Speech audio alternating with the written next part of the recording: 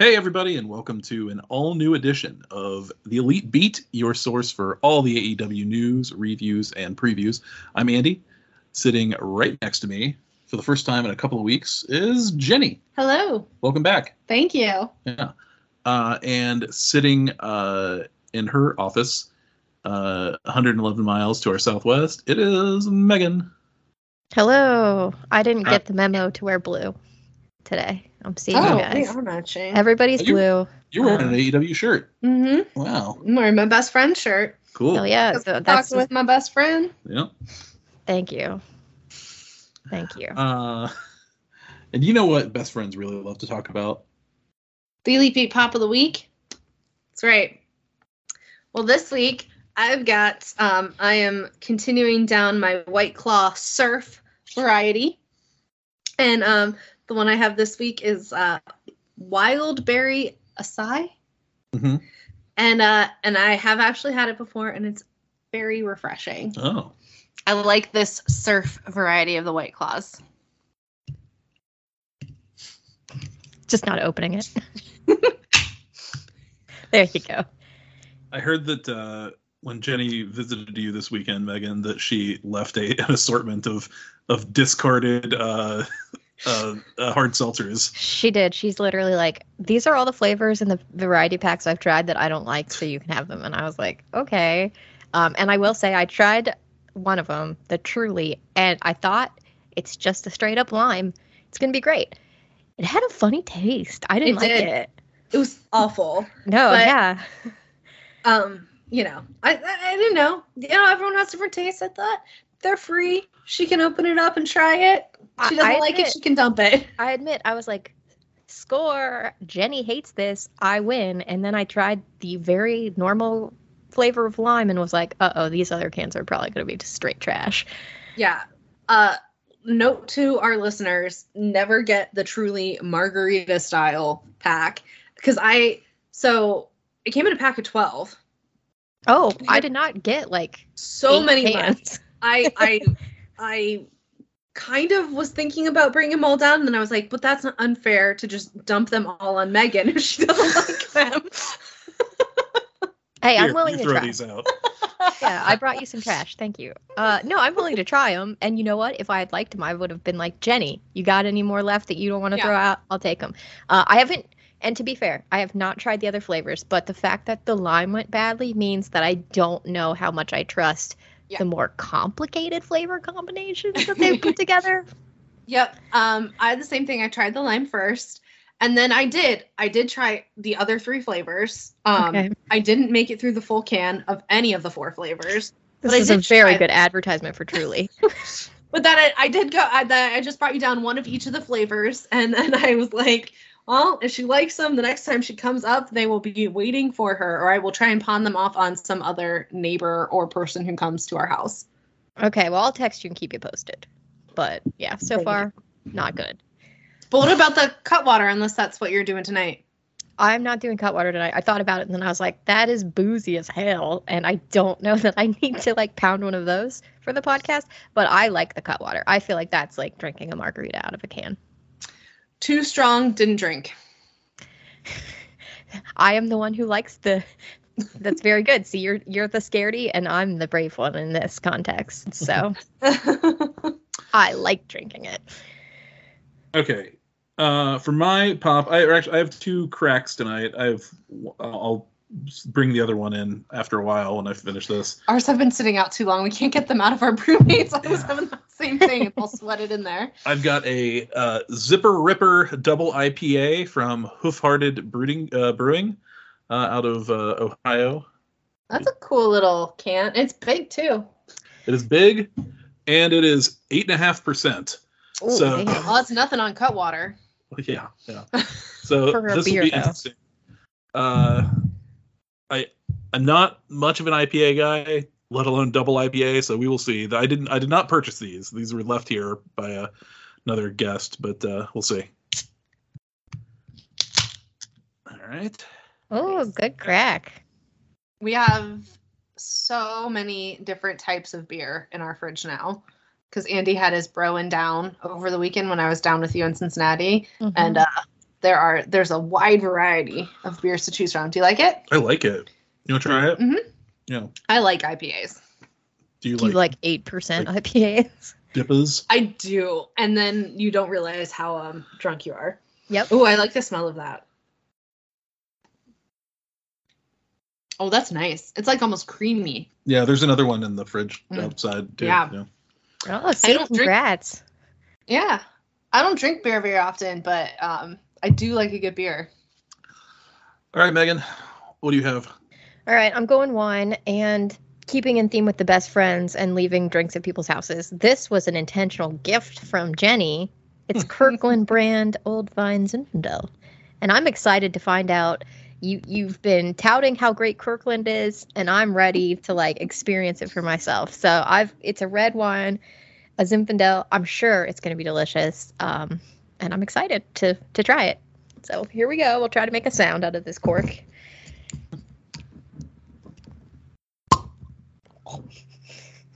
I got to be honest, Megan. I'm shocked that was a cork and not a screw top. It definitely like shot wine at me. Oh no, was it one of those fake corks? No, but it was just like, let me bring some wine out with me. It's a real cork. It says Kirkland on it, and it's made of cork. So it smells good, but you guys have fine taste, so I trust the recommendation. I quite like their Kirkland champagne, and it's a pretty damn fucking good deal. And we had one of their red varieties. I can't remember which one we tried. We tried the Cab. Cabernet. We thought it was okay. Yeah. So hopefully this will be okay. Yeah. I like a Zinfandel. I think you like a Zinfandel. I'm sure this is no Bella quality Zinfandel. Whatever. This is probably one that I can afford to drink on a, regular basis without going broke. No offense, Bella, but you're expensive. I think that bottle was $9.99. Oh, hell yeah. I love it. I'm going to taste it. Yeah. Yeah. That's good. That's like right. I don't know the word because I like wine, but I'm not good at describing it. But I want to say like chewy, but not in a bad way, That's how Niles describes wine in Frasier. Oh, maybe that's where I got it. Okay. I'm going to go with that. I saw a serving spoon set on Etsy yesterday that are like Frasier themed, and one of them has like a picture of Niles, and it says "Hail to the Cork Master, the Master of the Cork" on it. He gets the proper respect. Put on a spoon. Yeah. I love it. Well, cheers, everybody. Cheers. Okay. Let's get into things. Not a lot of news to talk of this week. Oh, Jenny looks like she's... Huh? Oh, okay. You just spaced out. All right. I'm sorry. No, that's fine. Not a lot of news. Oh, no. Yeah. It was just really... My White Claw tastes very nice, but I zoned out. Sorry. No, it's okay. In AEW news for the week, the big thing is that Jim Ross has signed a new contract to remain part of the AEW broadcast team. On an episode of his Grilling JR podcast, he announced he signed an extension not too long ago. He estimated that the length of the contract extension is for about a year and a half. I thought that he signed something in the fall and that he was going to transition off of announcing. Did that never come to fruition? I don't know. Here's what he said. I don't think we've made this announcement, but I signed an extension with AEW not too long ago. I appreciate Tony Khan's confidence and his willingness to keep me on the team and contribute. We're not going a long time, but I think I signed for about a year and a half or something like that to stay in the position I'm in. I'm just really pleased that at 70, I still have a future, and at 70, I'm still loving what I do. Well, that's good for him. Nice. I wish at 37 I was loving what I did. And this makes sense because we're getting into double or nothing time, and that was when he started with the company 3 years ago. So that makes sense. Okay. So the next round of deals is probably going to be up in the next couple weeks because all the first round of deals from like January of 2019 came up then. Mm-hmm. And now we've got the next round for when they started hiring up for double or nothing. And then we'll probably have the third round in October. Yeah, because they probably or September, October when they started the roster some more. Yeah. I'm glad he seems happy. I do think he's gotten a little surly about how the internet apparently is giving him feedback. See, he complained about it, or like just made little passive aggressive remarks at least twice on this show, on Dynamite, about it, like, oh, you say something wrong, then, you know, and it's like, JR, you've said some wild shit. Okay. He really has. And like, he clearly doesn't listen to this podcast, or he would have been complaining years ago. Yeah, I mean, I think he's gotten better. Like, not obviously not fully, you know, nobody's perfect, but I think he's clearly been making attempts, and I just think it's funny that he's like so old that he doesn't know the correct terms or phrases to say sometimes, but he does apparently know how to get on Twitter and get that feedback from the younger crowd there to be like, hey, why'd you say this? Do you remember, Megan, last week when we talked briefly about how there's the report that Tony, or it actually wasn't a report, Tony Khan just said it on a radio interview. He said that he had created trios championships and he'd had them for a while, and he said he had other belts up his sleeve. Mm-hmm. There's a report from Voices of Wrestling a couple days ago, which in part stated, we've learned that 2 of those additional title belts up Tony's sleeve will be awarded to the winners of the men's and women's Owen Hart Foundation tournament at Double or Nothing. The belts are said to have a black and pink Owen Hart theme, with 1 pink belt and 1 black belt. But it's not something that you would be able to like it's just like a trophy, right? I think so, yeah. Okay, because there's enough, like, we don't need an Owen Hart championship belt that like people can start like fighting for. Like, I understand that your battle of the belts isn't doing well, but like we already have fake belts in this company. We don't need like additional fake belts. Yeah. Their report also had a little news tidbit. A source from the AEW locker room tells us that MJF is hardly the only talent feeling some level of discontent, describing the backstage atmosphere as chaotic, with a lack of structure, with common complaints ranging from not knowing angles or finishes until close to showtime, and things like redundant finishes and angles to set up matches being very frustrating. Well, I mean, it's hard when your person who's in control is always hopped up on the White Claw. And also has 3 full-time jobs. Yeah. Yeah, this is classic, like, startup bullshit. He better figure it out. I do sometimes think, like, I think Tony Khan does a good job. I think he really cares about the product. And I like the product. But what if he just stopped fucking around with the football teams? Like, yeah. like, look, how much better could AEW be? Both of them. Like, as far as, like, the details go, you know? Yeah, he needs to be fully, I mean, because now he has 3, like, wrestling show. I mean, 2 different companies, but 3, like, programs. Oh, that's true, yeah. And in addition to both American and Premier football. Yeah. Like, he needs to focus a little bit more. Or, like, delegate. Like, I don't think he's going to, but, like... Yeah. But if you're good, you could delegate to the sports where, like, there are actual unplanned outcomes, and then focus your attention on the one where you have to plan stories and stuff, right? It seems like you could outsource actual football, I don't know, coaching. I don't actually know what he's, like, in charge of with those teams. He's but in the statistical stuff. Is he still doing that though? Like, I know he still posts about it, but is he still like, okay. I would have thought he would have stepped away from that, because he was like in charge of the statistical stuff for both of the teams. Yeah, I think he's still doing that. I did hear that he's upset about this report that came out, which suggests to me that it's probably true. Yep, do not do that horrible response where you then hunt down the people who said stuff and punish them. The good news is he did not tweet about it. Oh, Mega got a hold of his phone. Got his phone. Mega intercepted the phone before the 6 White Claws had been consumed. I think the lucky thing is this wasn't something that was reported on Twitter. This was behind the Voices of Wrestling Patreon paywall. So it didn't kind of come out in the same way that he 100% is behind that paywall, though. There's no way he's not part of that. I know. I know he talks to those guys actually. Yeah. So maybe not anymore. But you got to respect journalism, man. Like, you can't be like that. You know, Yeah. like if you have a problem with it, then fix your shit, and We'll see what happens. then people won't report on it.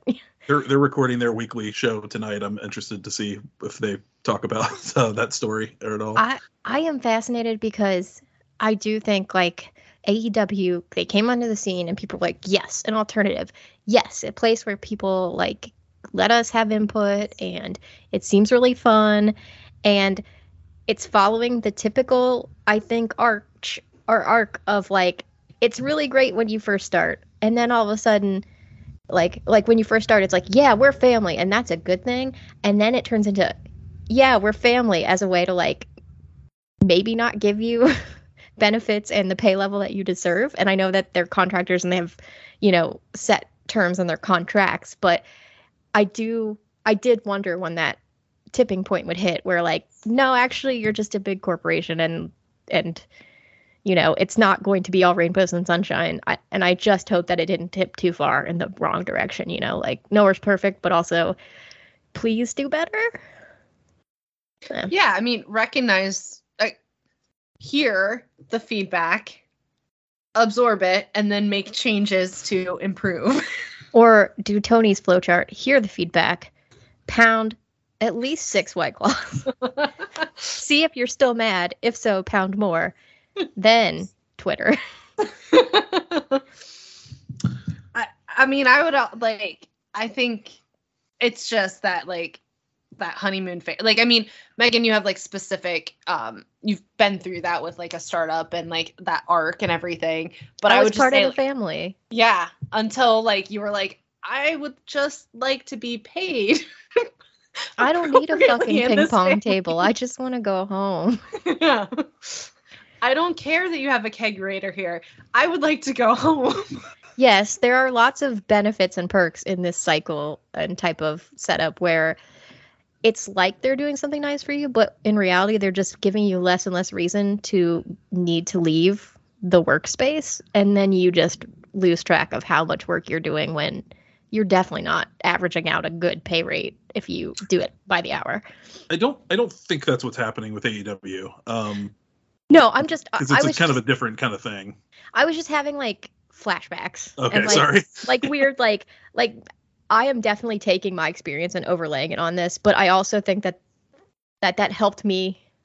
It helps, probably not the right word, but like, I don't know. I guess I'm not surprised by this because I've seen it happen. Mm-hmm. And it's kind of just like, I hope that people don't become disgruntled, and I hope it doesn't devolve into like an actual bad place to work. But this is the point where if people are starting to complain, the good way to go is to address things and make changes while you still can. Otherwise, you're going to lose the appeal.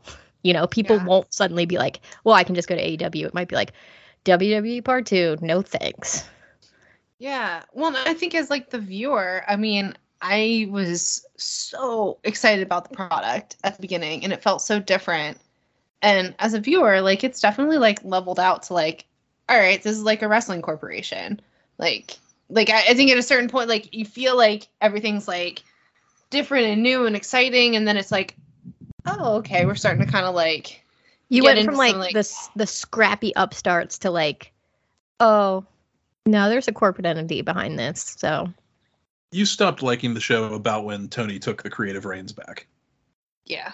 Yeah, so it's been about 2.5 years since you enjoyed AEW. Yeah, I mean, like, fully, like, I still like parts of it, Uh-huh. but, like, I was super excited about it at the beginning. Mhm. Well, I had loved, like, all the BTE stuff, and it felt like kind of, like, a little bit of that. I feel like BTEs, I've stopped watching that as well, because that, like, got all... But I don't know, I just liked when things felt like, I don't know, a little bit more homegrown and, like, real, and less, like... the same thing over and over. All right. yeah, they don't have to, it doesn't have to be bad. It's just maybe the shine has come off it a little, you know, and that's okay. That happens, but adjust and hopefully make it so it's not terrible. All right. A story to watch. Let's talk ratings. Friday afternoon's edition of AEW Rampage from last week averaged 340,000 viewers, up 16% from the previous week. And the 18 to 49, it drew a .12, up 9% from the previous week, finishing 30th on the cable charts, which I think it was like 50th the week before, so that is markedly better. Yeah, it's above the 300,000 floor that I set for just like my own scale of so that's good. Yeah. And let's see, last night's Dynamite, Wild Card Wednesday, averaged 922,000 viewers on TBS, up 9.8% from last week, and it is the largest audience for the show since April 20th. In the 18 to 49, Dynamite drew the same .33 rating as it did last week, but I would call this a win because there was an NHL playoff game that aired against it that did a .56 rating, and an NBA game that drew a 2.2 in the key demo. How was it? Which like is the bad about team? 7 times the rating of Dynamite. Wow. Yeah. Oh man. Why are people so into these NBA games? It's the playoffs.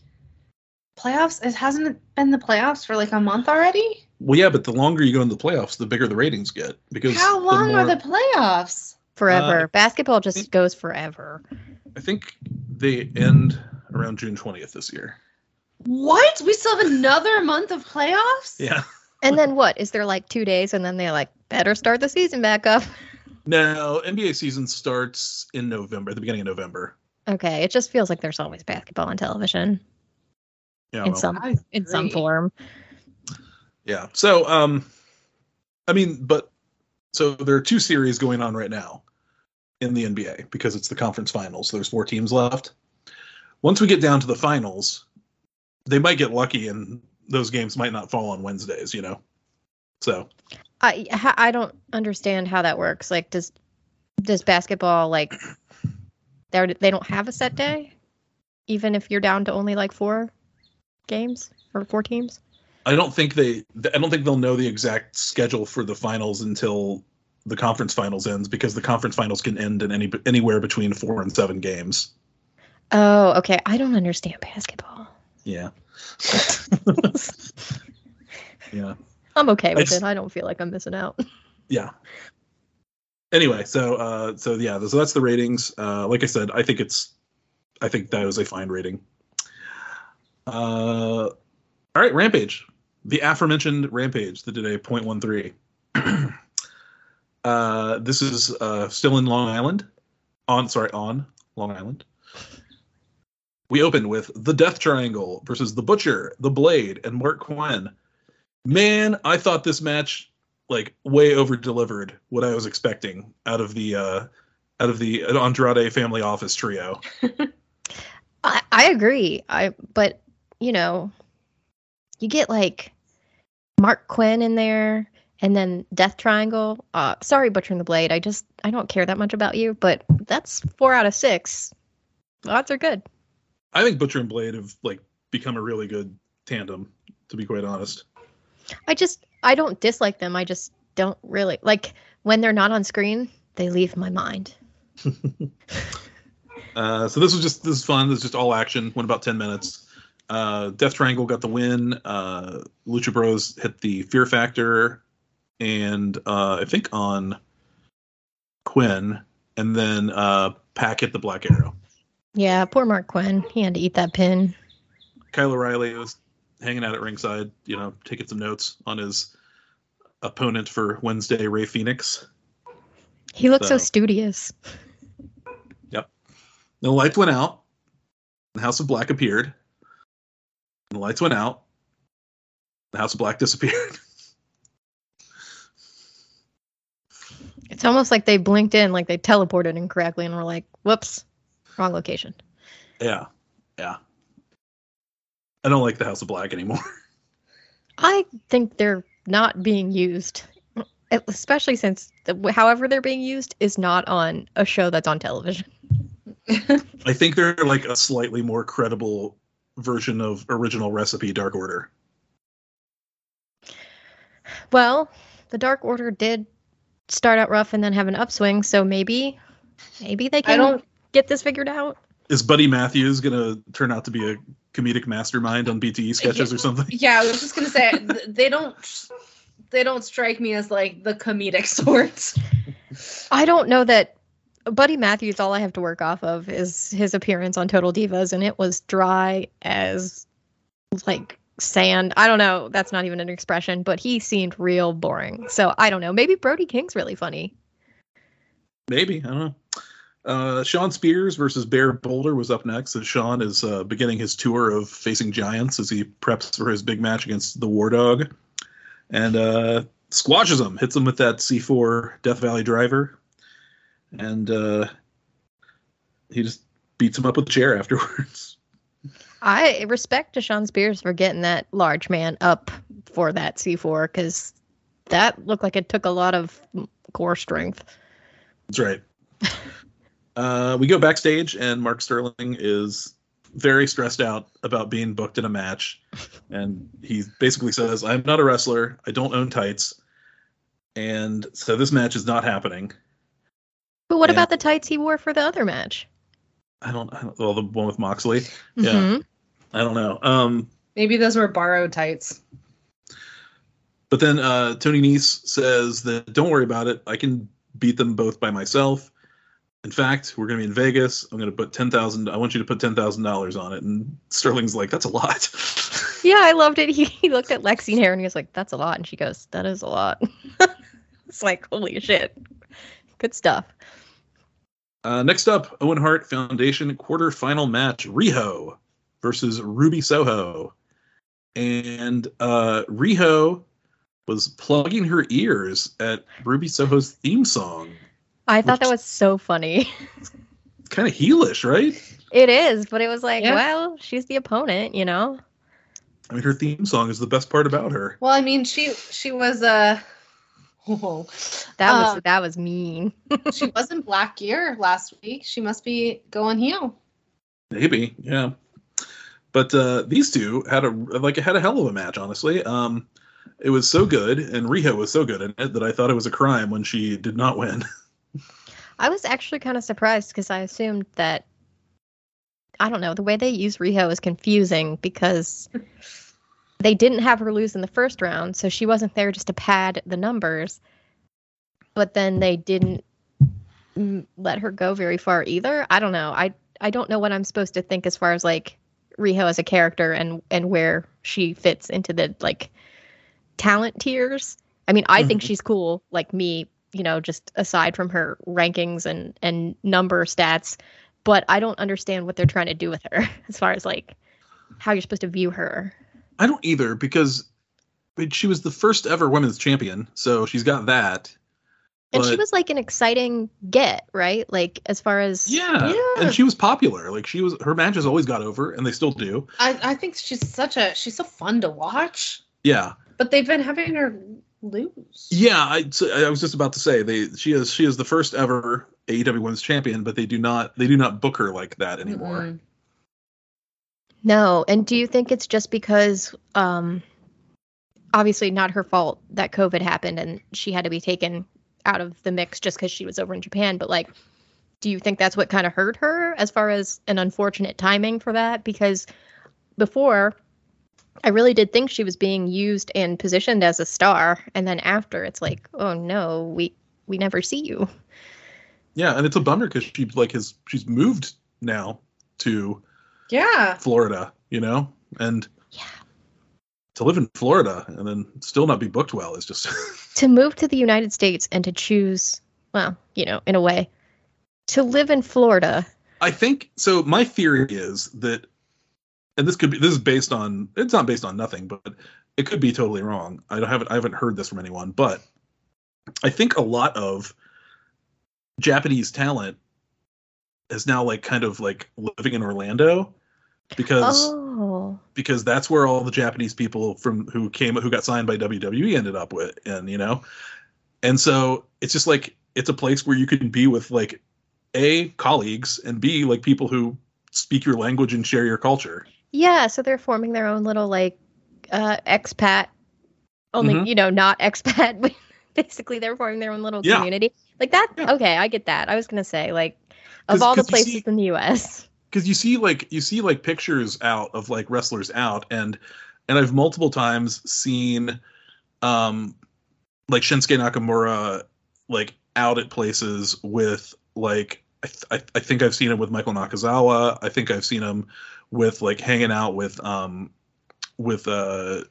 Yuka Sakazaki when she was in town. Mm-hmm. So like the two companies, like the Japanese talent for the two companies, well, they all mix. Everybody freaking mixes, you know. They're allowed to cross enemy lines. Yeah. Anyway, so I thought this match was really good. I do not think that Ruby Soho is going to have as good a match in the next round as she did in this one. Why are you not liking Ruby Soho? I don't think she's that great a wrestler. I think she's a really cool character, and she's got a great entrance, and she's got a great look, and I like her a lot. But I think she's a better character than she is a wrestler. Oh, like CM Punk? How dare you? I mean, yeah. But I think CM Punk's a much better wrestler than Ruby Soho, but yeah. Ugh. You people. Well, who is she up against, or have we not in the timeline found out about that? I believe she will be up against the Red Velvet Chris Statlander winner. Okay. Yeah. So Chris Statlander. I don't know. I mean, Velvet's getting more of a push than Stat lately. Really like Chris Statlander though. I don't know. They like Red Velvet's in the like she's in Jade's crew now, you know. Chris Statlander's another one who had sort of the Riho trajectory where like she was really big coming in, and then she got hurt to the point where she was out for a really long time, and then that time away sort of weirdly messed up, her run, and now I don't know that she's as lauded or like treated the way she was before. Yeah. That takes us to a backstage segment and possibly the highlight of the entire show, if I'm being quite honest. God. So good. The new amazing stable of the Gun Club and the Acclaimed, they're all hanging out backstage, and Billy Gunn is talking to all the children, and he's saying, guys, I know a thing or two about this stable thing, and we need to come up with like some stuff to like really distinguish us. We need to come up with like a hand signal that we could do. And Austin Gunn raises his hand and says, "Daddy," and Billy calls on him, and he says, like, what if we raise our hands up into the sky, and then we like bring them down to our crotches in an X, and then Billy's like, no, that's terrible. Like that would never work. And then I think it's Bowens says, like, what if we like make our hands into V's and go like this? Does like the Acclaimed scissor thing, and Billy's like, that's brilliant. That's something. And then he says, like, what about a catchphrase? We need a catchphrase. And then Austin again raises his hand, and this time he says, "Father." And Billy calls on him once more, and he says, "How about this? I got 2 words for you." And before he finishes, Billy's like, no. And then Max Caster says, "What about listen, yo, listen."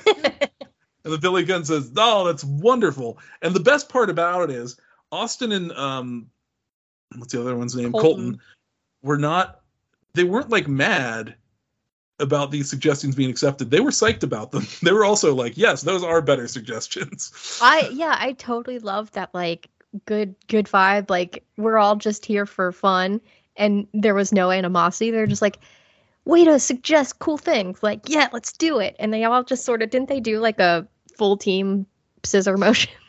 Yes, they did. I did not. There's no way I could have done this justice. If you have Rampage hanging on your DVR and you haven't watched it yet, go find this skit. It's great. So good.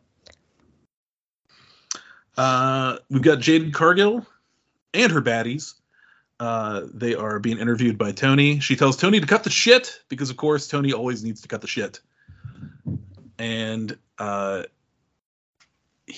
tells us that Hikaru Shida was injured and that Chris Statlander is taking her place in the tournament. I gotta say, I don't think Red Velvet's argument is wrong because she goes, oh, great. Well, she's injured. She forfeits. I move forward.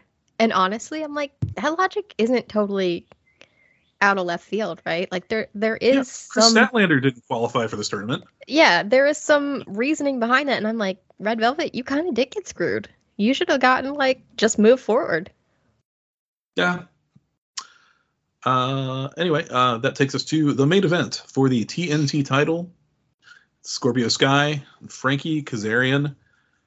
We have Sammy Guevara and Ty Conti, the most nauseating couple in America, at ringside. They've got licking each other's faces. Licking each other's faces, proudly displaying their AAA intergender tag team titles.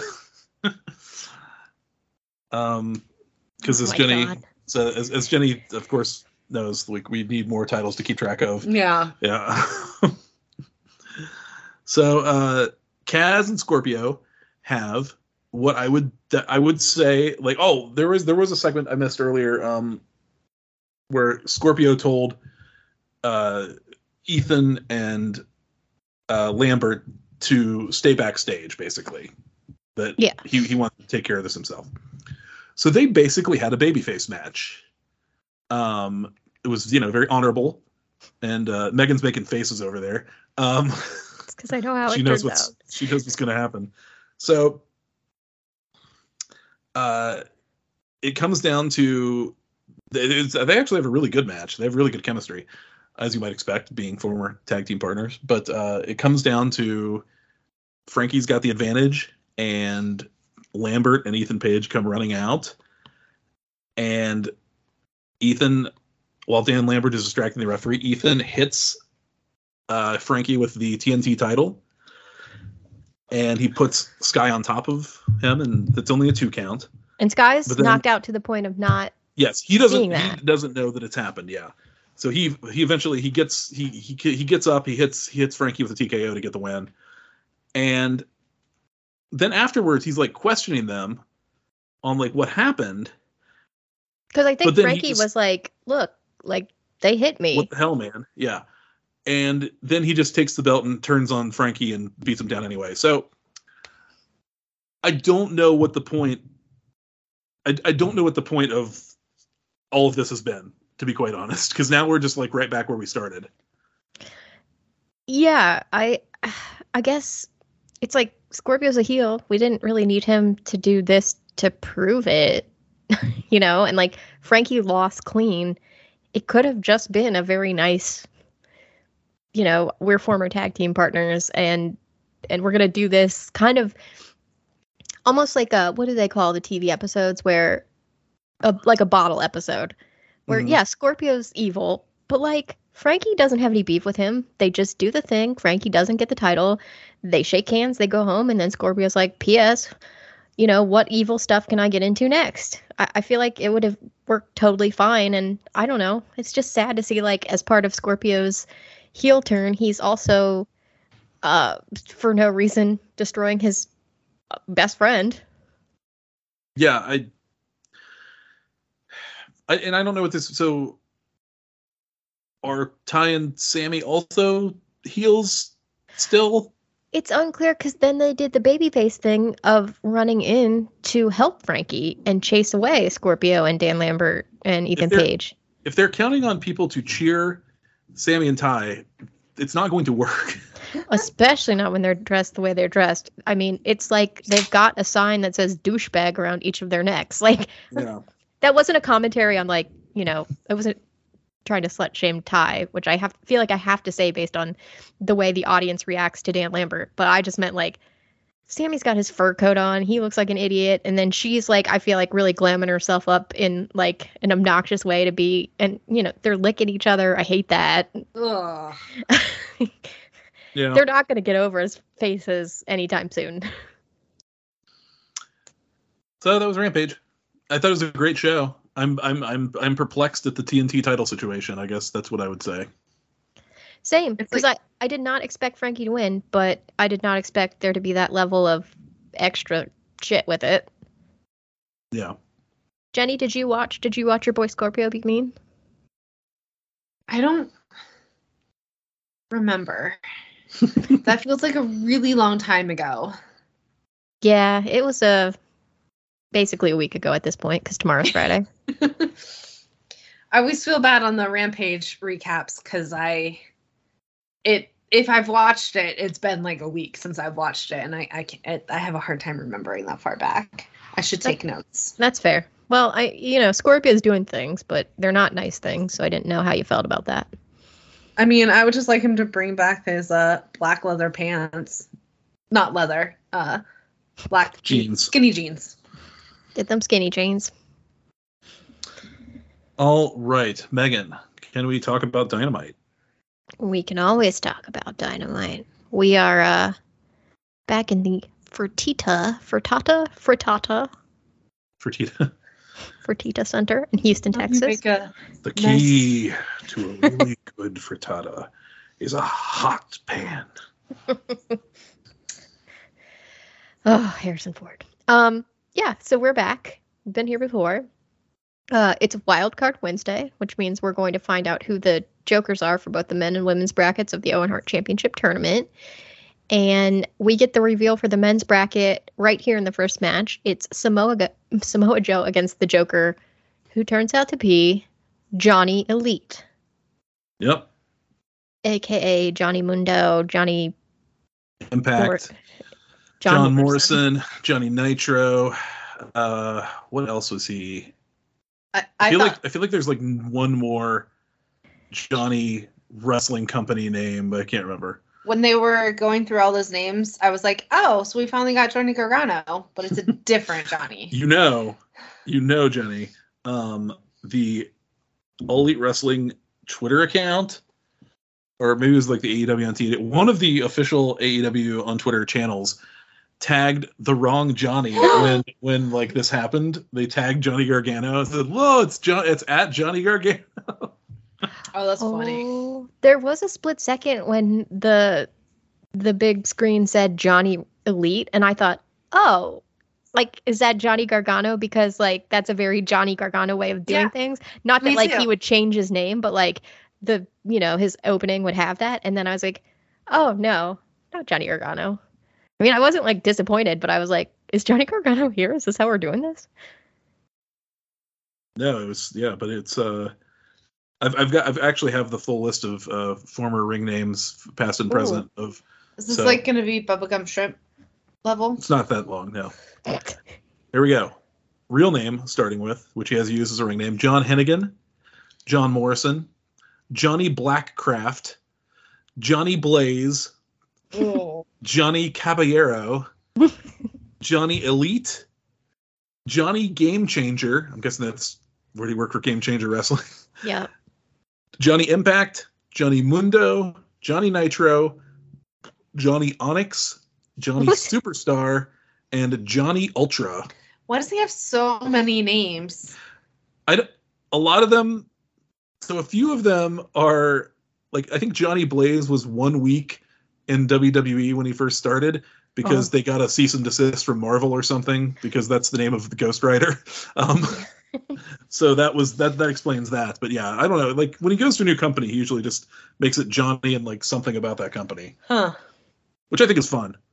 Yeah, I mean, it's a good way to a lot of companies then to carry your brand forward without having to worry about the copyrights. Yeah.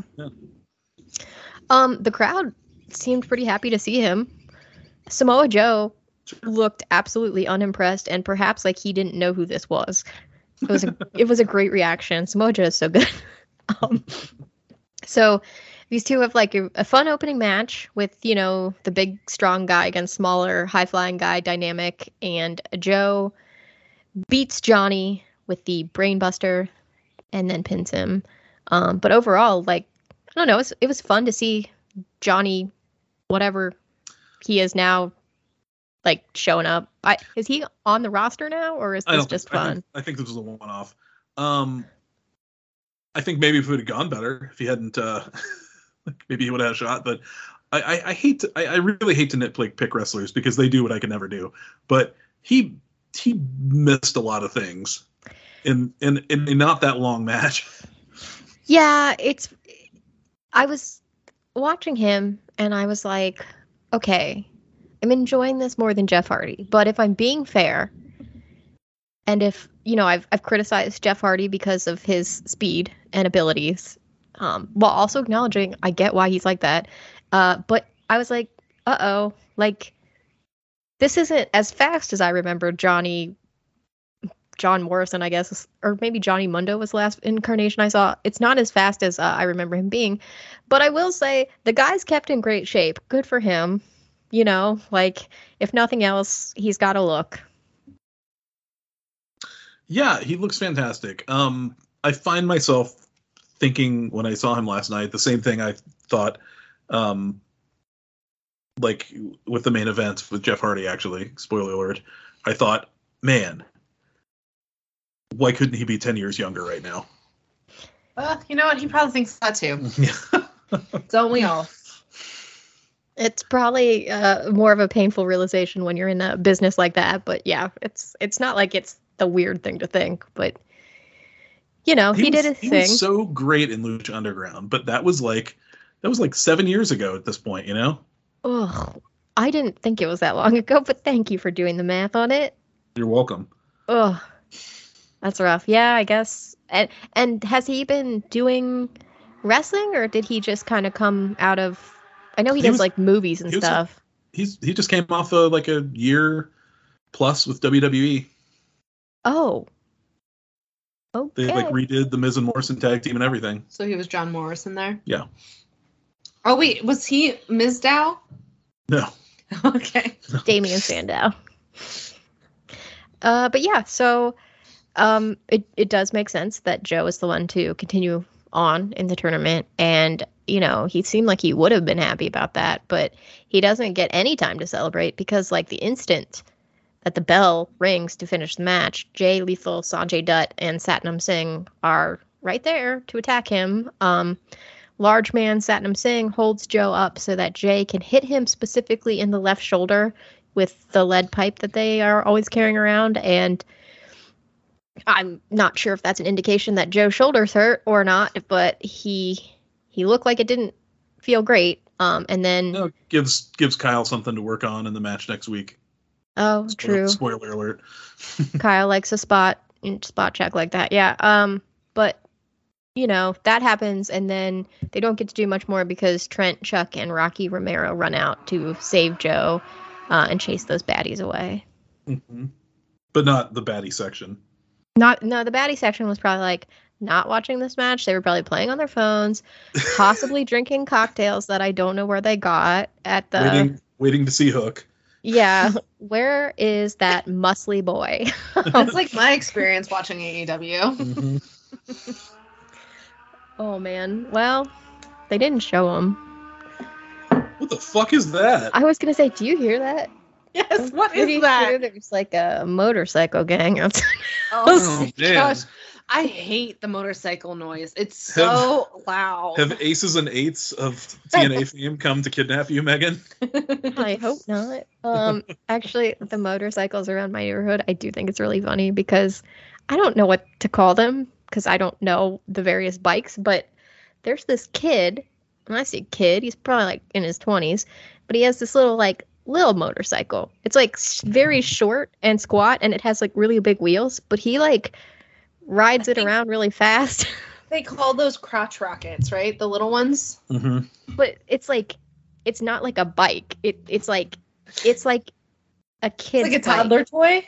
Yeah, but it's souped up in a way that's like, I guess that's a motorcycle now. I don't know. It's very loud, and he just like flies around our neighborhood, which is not very big, and just is loud. So I'm the old person that's like, can you please go somewhere else? We had drones in in the field that's supposed to be a park at some point. Whatever night we were sitting outside on our patio, and I was so annoyed because all you could hear was just this like that similar noise to what we were hearing with the motorcycle. Yeah. Yeah, it's so interesting what people choose to do. Yeah, if it seems like it's ended, but if there's any other loud noises, please let me know and I'll shut my window. It's just, listeners, so hot and humid here, and we're not gonna ask you to do that. No. Okay. You stay cool. Okay. I'm staying cool. Okay. Back to the show. I'm right underneath our air conditioning vent, and I might have to get a blanket. I'm a little chilly. Opposite problems. There's a blanket right behind you. I can see it. Oh, there's one. Thank you. You don't even have to move. So yeah, all right. So that happens.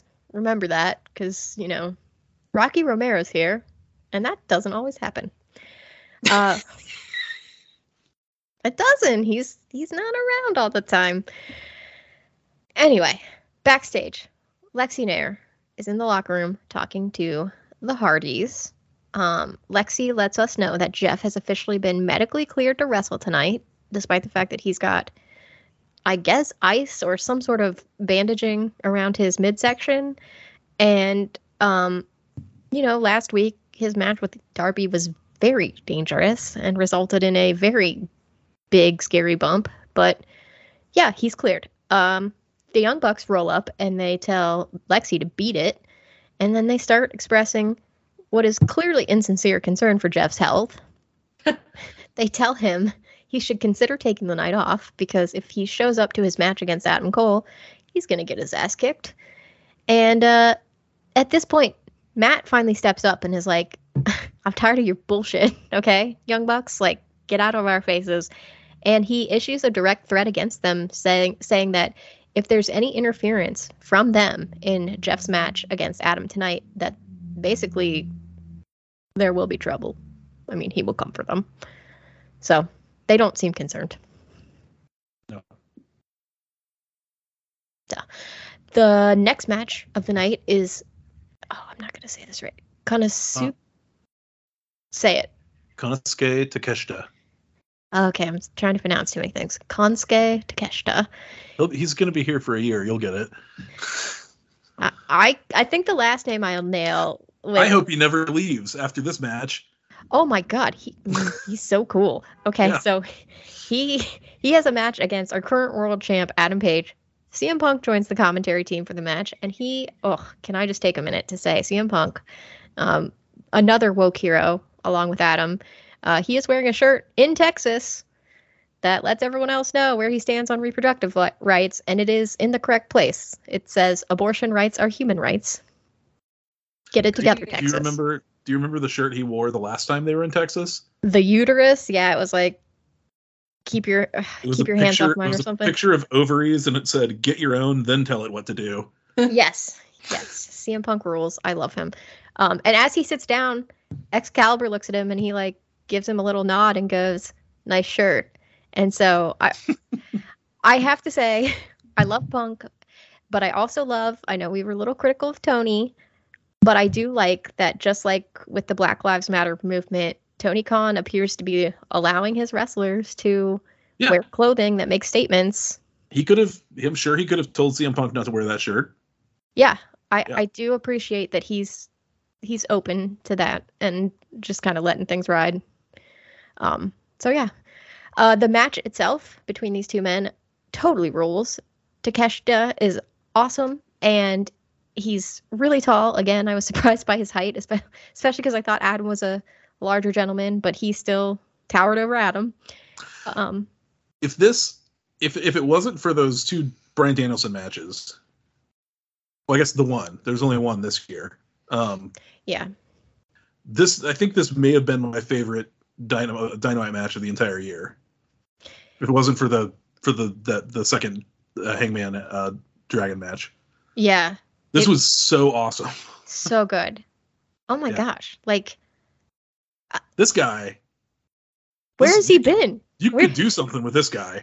Yeah. How is this guy should be TNT champion. Is he's still relatively young too, right? Like he's 20. I think he just turned 26. Oh my gosh. Oh yeah, just make this guy the star he deserves to be. I want him to stay here forever. He's great. Yeah. this match was incredible. They were like, it felt like Hangman just felt like he had to keep up. So it felt like he really like upped his game too. Yeah. Yeah. I loved it. And Punk loved it. Punk was so good on commentary. Punk was so good on commentary in a way that Adam Page was not at all good the week before. Adam Page was like silent the week before. Yeah, Punk was so great at selling. He was selling the match. He was selling the main event of Double or Nothing while he was calling this match. Whatever they paid him, he is worth it. Yeah, he wove in the location, the day that he did that thing where like you're like, it doesn't sound like you're trying hard to bend over backwards to let me know things. He wove it in. He got so excited and nerded out with Excalibur when Excalibur started explaining who Takeshita had like fought against. He's like, he fought against I forget the name. He fought Tenryu? That's so cool. Yeah, he was like so excited. Yeah. So good. And it made me think like, well, Punk, if you eventually retire from the ring, I feel like somebody's gonna have to hire you just to do an ounce. Like, oh god, yes, yeah. He can replace JR. He's probably is like the best color commentator in wrestling right now, and he doesn't even do it full time. You know, he does. I forget the name of the promotion, but he does color commentary regularly for one of the kind of minor league MMA promotions that airs on Fight Pass. Oh, okay. Yeah, in fact, for the first time since he started doing that, like 3 years ago, he's going to have to miss his first show because they have a show Double or Nothing weekend. So he's like, sorry, guys, I'm going to be busy winning a world title. Oh, well, you know. Anyway, but he was like, this match was great. Do you think that's going to happen? The thing that I'm most excited about this match is that I really could see this one going either way. Whereas, you know, with like Hangman versus Adam Cole at the last pay-per-view, I was just like, yeah, Hangman's not going to lose this. You know, there's no way. It's too early in the reign. Mm-hmm. Adam Cole's not like, but with Punk, I could see it. And I could also see Hangman winning. So yeah, I'm excited. I think I'm going to be happy either way, but yeah, I do think it's going to be a really good match. Me too. And it feels like a real world title match in a way that like, you know, Kenny versus Hangman did, but like Cole, and I feel bad saying it because I like Cole, but Cole versus Hangman didn't really feel like a classic world. You know what I mean? It didn't have that. It didn't have that feeling going into it. Yeah, it didn't feel like there was like, obviously they had beef, but like it didn't feel like, I don't know, it felt a little quick. And combined with like the fact that you're like, well, it's too early to pass this on to somebody else. It didn't seem like there was any tension to it, I guess. Yeah. And that might be an unfair advantage that like the farther you get into a title reign, maybe like naturally the opponents seem more credible because it's like, well, he has had the title for a long time, so you could take it off him now, you know? So that might be an advantage, but also like CM Punk's just a much better promo than everybody else. So yeah, and imagine what kind of like just full on promos he'll cut with that title. Because I also wonder if he gets it, will he go full heel and start to be like an asshole? Like I thought they were starting to turn him heel, and then it's like I don't really. It was just a Long Island thing. Well, yeah, Long Island, gross. I mean, he was in Texas wearing a shirt that said abortion rights are human rights, and he was the biggest babyface on the show. Like that tells you something. I was genuinely shocked. Not that I expected people to hate him, but like I was like, wow, Texas has really shown up for this guy who's wearing a shirt that basically is like fundamentally what your state does is wrong. Yeah. Well, I think that just goes to show you that the vast majority of our country truly believes that they are human rights, and that there's just... And certainly in big cities like Houston. True, yes. Yeah. But yes, to kind of like get to that point, this match was awesome. Many good spots. Takeshita rules. Unfortunately, you know, I think it was clear that since Adam Page is the champ and His rival Punk is there. Probably not going to be the time for Takeshita to get the win. He tries real hard, and Adam has a couple moments where he should have got the pin, but instead he wastes time glaring at Punk. And finally, he gets to a point where he gets Takeshita up for the GTS, and he stares at Punk, and he does that, and he looks like really badass about it, and Punk just laughs and goes, I love it. I love it. Some guys would hate this, but I love it. Imitation is the sincerest form of flattery. And he's just so into the fact that Adam did that when Adam was so mad last week when Punk did the buckshot lariat, which now he's calling on commentary the Punk shot lariat. Uh-huh. So good. So good. Kenta is so mad on Twitter about all this go to sleeping that's happening. Oh no. What's he got to say about it? Like just general like you people need to respect me. This is bullshit. I have a feeling he's going to show. So I think I've been thinking about this. I do not think Kenta versus CM Punk is happening at Forbidden Door.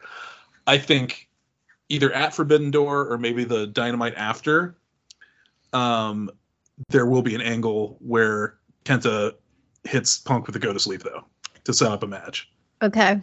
Yeah. I think it has to happen. I'm into it. I think that would be fun. And I also just love Kenta running around. Like, I know he had a time in NXT where he was like, or maybe it was the main roster where his whole thing was like, respect me. And Yeah. it's like, yeah. Okay. Well, I mean, that's a fair thing to ask, I guess. Yeah. It's just great. So yeah. Punk was not phased. He thought this was awesome. He gets up at the end and he leaves the commentary table and he stands on stage and he raises his hands and commands the crowd as he does. They all cheer.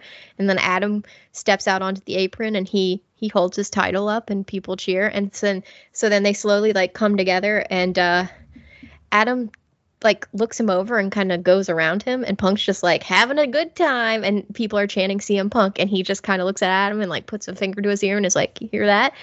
And then Adam gets a look of frustration and kind of shoves his way past Punk and heads to the back in a bit of a huff. Yeah, a bit of a huff indeed, I would say, yeah. This whole thing was so great. I was so happy with it. I was just like, this great match, great angle at the afterwards. It's like great commentary. Yes, so much fun all around. So I've got pop number 2 here. Ooh, okay. This is a Yakima Fresh, as in Yakima, Washington, I believe. I don't know any other Yakimas, but it's from the Columbus Brewing Company. It is a wet hop India Pale Ale. What on earth is a wet hop? Oh, okay. Is that like a reference to Wet Hot American Summer?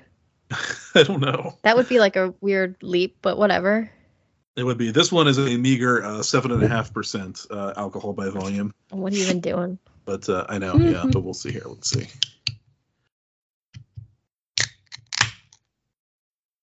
Still got a little kick to that crack. Yeah. All right. Well, how is it? It's interesting. It's maybe I'm getting like a little pine, maybe. What? Oh, okay. Yeah. Like tree? You taste tree in the beer? That's not necessarily bad. I mean, like, No, not Tree Beard, Jenny. The character's name is Treebeard. It's tree people. Oh, Jenny's not I don't want to drink fruit. Okay. Well, who will eat them? Right. All right. Well, now that that's out of the way, we get a promo video from Fuego del Sol, who is still really, really mad at the House of Black. They've underestimated him, and apparently he will not let it go. And he has the Dark Order to support him in a sense. In this video, Ten and Evil Uno showed up to say, like, we will back him up. And so Friday night on Rampage, it's going to be a trios match among these 6 men. And like, I don't know what they're doing with House of Black. This is weird, but okay. Well, I think I think at the pay-per-view they're going to do House of Black versus Death Triangle finally. That should be awesome. Yeah. I hope they actually do it. I hope it's not on. Although I don't know, they do have a really big, like one of the biggest Dynamites ever, like right after Double or Nothing, because that's the debut in Los Angeles. Oh. And they've sold like there's gonna be like 13,000 people at Dynamite that week. So you probably want to like hold back a couple of big matches for that show. So I could see it being there too. I mean, honestly, hold back enough so that you don't have as packed a card as the last pay-per-view, because it was great, but it was so exhausting. And Lucha Brothers in Los Angeles would be like, ooh, yeah. Okay. Yeah, I'm into that. Fingers crossed. We'll see. But on Rampage, we get a taste of what House of Black's doing here. Who wants a taste? Oh my God. Your favorite. Fuego is I think that's kind of like a good fit for him, like palling around with the Dark Order. Yeah. I mean, he has a mask. They have masks. Yeah. And they have like, Five just doesn't wear a mask anymore, so it's good to like replenish the mask energy. Yeah. Mask people, yeah. Is Fuego bald? Because they can't. Well, they lost a bald one, so. I don't know if I've never seen Fuego's a real one. I've never seen him without his mask on. Oh damn! Okay. Yeah. Well, we'll see how that goes. How that friendship blossoms. Stu left. They've got a spot. Mm-hmm. But anyway, next up we have Keith Lee and Swerve Strickland against the Workhorses, JD Drake and Anthony Henry. This one isn't quite.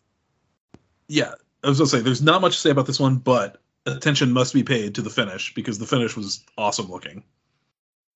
Oh, they did. Yeah, I didn't write down what type of move it was, but Swerve and Keith Lee finally did like an official tag team move.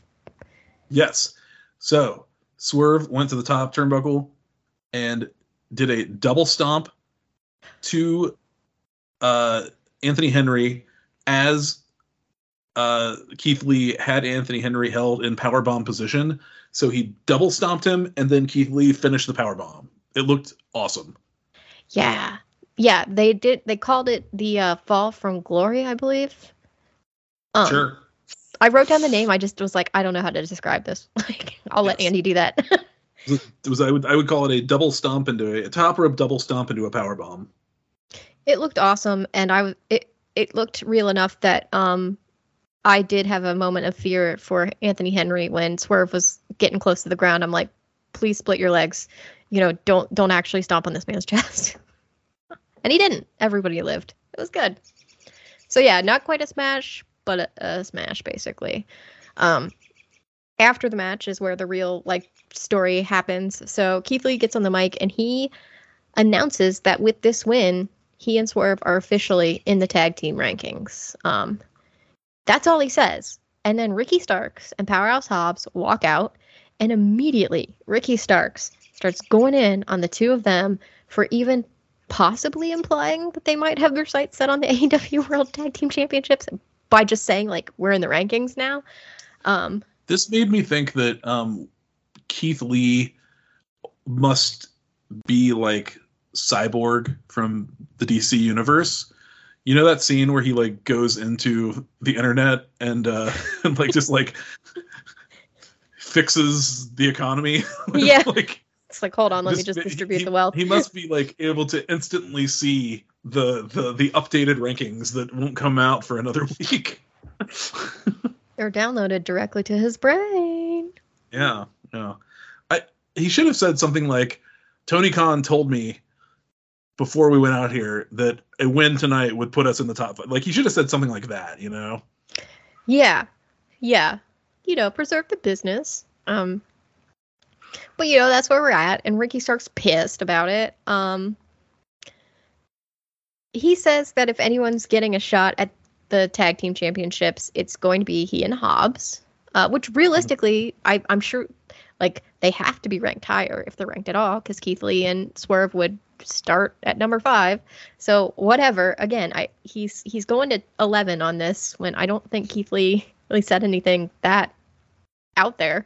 But that's okay, because Christian and Jurassic Express interrupt this whole thing to let both teams know that Jurassic Express is comfortable in saying they're the best tag team, and therefore they will give both of these teams a shot at the titles at Double or Nothing in a 3-way tag team match. Okay. Keith Lee and Swerve Strickland were already ranked 5th. Oh. Okay. So that's confusing. Well, you'd have to follow the rankings to know that. And it made it sound like they were not. Yeah, I don't pay attention to it anymore. Maybe I should again. I don't know. No. Jenny's like, I'm Powerhouse not going back. Hobbs and Starks are 2nd. Okay. Yes. I mean, like, just numerically, they would have to be above, if they're in the rankings at all, they would have to be above a team that just got there. You know? Yeah. So. Yeah. Well, guys, why we stopped watching the ranking is because mathematically they didn't always make sense. Yeah. There were weights that they didn't give us the info for. There were qualitative weights that they didn't give us the information on up front, and so it was very frustrating. You're not wrong. In fact, I might go as far to say that you're right. But yeah, okay, yeah, fair. Yeah, so I mean, I guess I could start watching Dark and Elevation every week and really like do my homework. God, if you want to go down a horrifying rabbit hole, yes, you could do that. And then perhaps find that by actually following the wins and losses and writing them down and tracking the progress, that the rankings are lies. Mm-hmm. Man, I don't want to find that out. Well, you know, they only bring them up when they need them. You notice they don't ever go out of their way to show you who's where. That's true. But anyway, yes, like that's where it doesn't matter now, because the rankings are moot at this point, because the tag team champs have directly challenged these two teams, and that overrides the rankings. They can just do that. So they're going to have a 3-way tag match at Double or Nothing, but Christian really wants to see Jungle Boy get that win back over Ricky Starks because he was cheated out of it last week. And so he wants Jungle Boy to take on both Ricky, the man who beat him, and Swerve, the man who Christian blames for causing the loss, to have like a big 3-man fight. I bet they will have a better match than Ricky and Jungle Boy had, because I think they'll probably come up with a lot of fun 3-way spots to do together. Yeah, they're all like athletic high flyers. Like I could see it getting real wacky and also super cool. So that's happening on Rampage. Or no, Dynamite next week. Dynamite. Right? Yeah. Okay. Yeah. Dynamite. So what is the how do you feel about 2 pay-per-views in a row? The tag team titles are up in a 3-way. Do you feel any kind of way about it? I feel like as long as it's interesting and not stupid, because I think it was the tag team title match on the last one where I just thought their strategy was dumb. Because I feel like people, maybe it wasn't the tag team match. There's one of these gimmick matches. I just, in general, if you're going to add this sort of like thing into the mix, respect it and make it interesting. Don't have people do stupid things like not try to like get distracted and not cover people, or like with ladder matches, not immediately climb up a ladder if there's no one in the ring, and instead set up a ladder for whatever moves are coming next. Like I just like some level of logic and sensicalness to it. So if that is what they can do with a 3-way tag team match, then fine. I'm fine with it. We must be getting some kind of casino battle royale on this show, right? Because it's literally Double or Nothing, and we're in Vegas again. Yeah, but how far ahead do they generally announce that, or have they reached a point where they expect the audience to expect it? Again, I feel like, I mean, I'll look at the official I'm gonna look at the Wikipedia entry for Double or Nothing, because Wikipedia's rule is they don't put a match list a match until it's been officially announced on television. But I feel like half of this card still has yet to be officially announced. It's in a week. It's 9 days away. Yeah. Yeah. Or They're 10, I guess. they're going like they're swinging the pendulum the opposite way of the last one, and it's like this pay-per-view is gonna be over at 9:30. Yeah. Ooh. No, that is. Oh, that is It's not gonna appealing. happen, Jenny. It's not gonna happen. There are 7 matches announced as pay-per-view, and just for example, the last pay-per-view had 12 matches on it. It was a lot. Yeah. Are any of the 7 announced already relegated to the pre-show, or are they all just Yes. main? Hookhausen and Tony Nese and Mark Sterling is for the pre-show. Okay, that makes sense. And is the Casino Battle Royal usually on the pre-show, or is it usually the first thing? I know it's early in the evening, either way. Because It's a good question. I can That tell might- you that. It was on the main show last year. okay, Jungle Boy won. okay, In 2020, it was a casino ladder match in 2020, and that was when Brian Cage debuted. oh my God, it feels both so far away and also not far enough away. But the inaugural one, the only other one that's ever been in Vegas, it was on the pre-show. Okay. All right. Well, I mean, I like a fun battle royal to get things started. They usually go pretty quick. Mhm. Get some people paydays that aren't going to have like a storyline reason to be on. Yeah. So I feel like they have to have one. So Hey, maybe they just expect us to expect it. Maybe they're just Maybe. like, obviously we don't have to announce it. It's like the Royal Rumble. It's just going to be there. yeah, But that's one specific pay-per-view. this is too. This is Double or Nothing. Well, we always have a casino battle royale in every pay-per-view. No. There's always a match with like 30 people in it every But pay-per-view. at every Double or Nothing, there is specifically at every Double or Nothing, there's a casino battle royal Sure, but that or a happens casino ladder every match. pay-per-view. Okay. Well, regardless, we'll find out. It may not be until the night of the pay-per-view, but we will find out. So Yeah. They should announce matches on like the Rampage the night, but like 2 nights before. they might. I mean, Yeah. at this point, there's a decent enough gap that you could land somewhere between 7 and 12 and not end up with an overpack show. Yeah. It is a live Rampage that night. So Oh, damn. All right. Okay, so back on Dynamite. Tony Schiavone. He's interviewing Red Velvet and Chris Statlander. Red Velvet says, no nostalgia for the past friendship. Don't care. Like, that was a thing, but it's not a thing anymore. And she says, I'm bringing everything I have to our quarterfinal match for the Owen Hart Championship Tournament on Rampage. And Chris is like, that's fine. Like, we've both changed, and this thing between us is strictly business.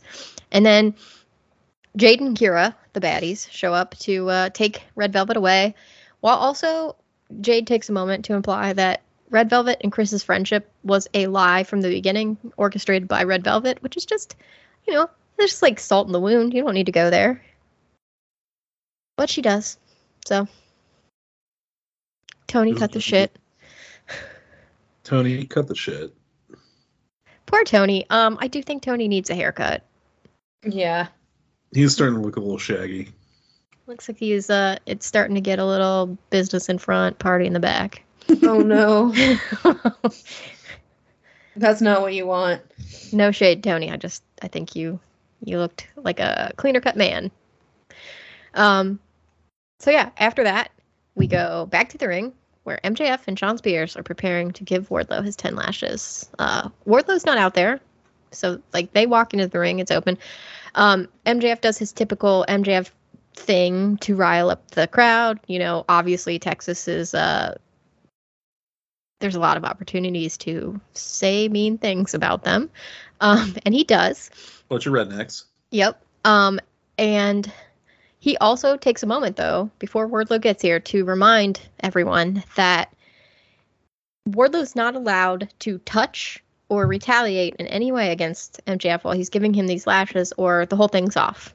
So Wardlow, we see, is shirtless, but with dress pants on and fancy shoes. It's a real look. And handcuffs. And handcuffs. Gets escorted all the It's way. not a bad look, Megan. No, I Not was a like, bad whoa, look. hey, War Daddy, what is up with you?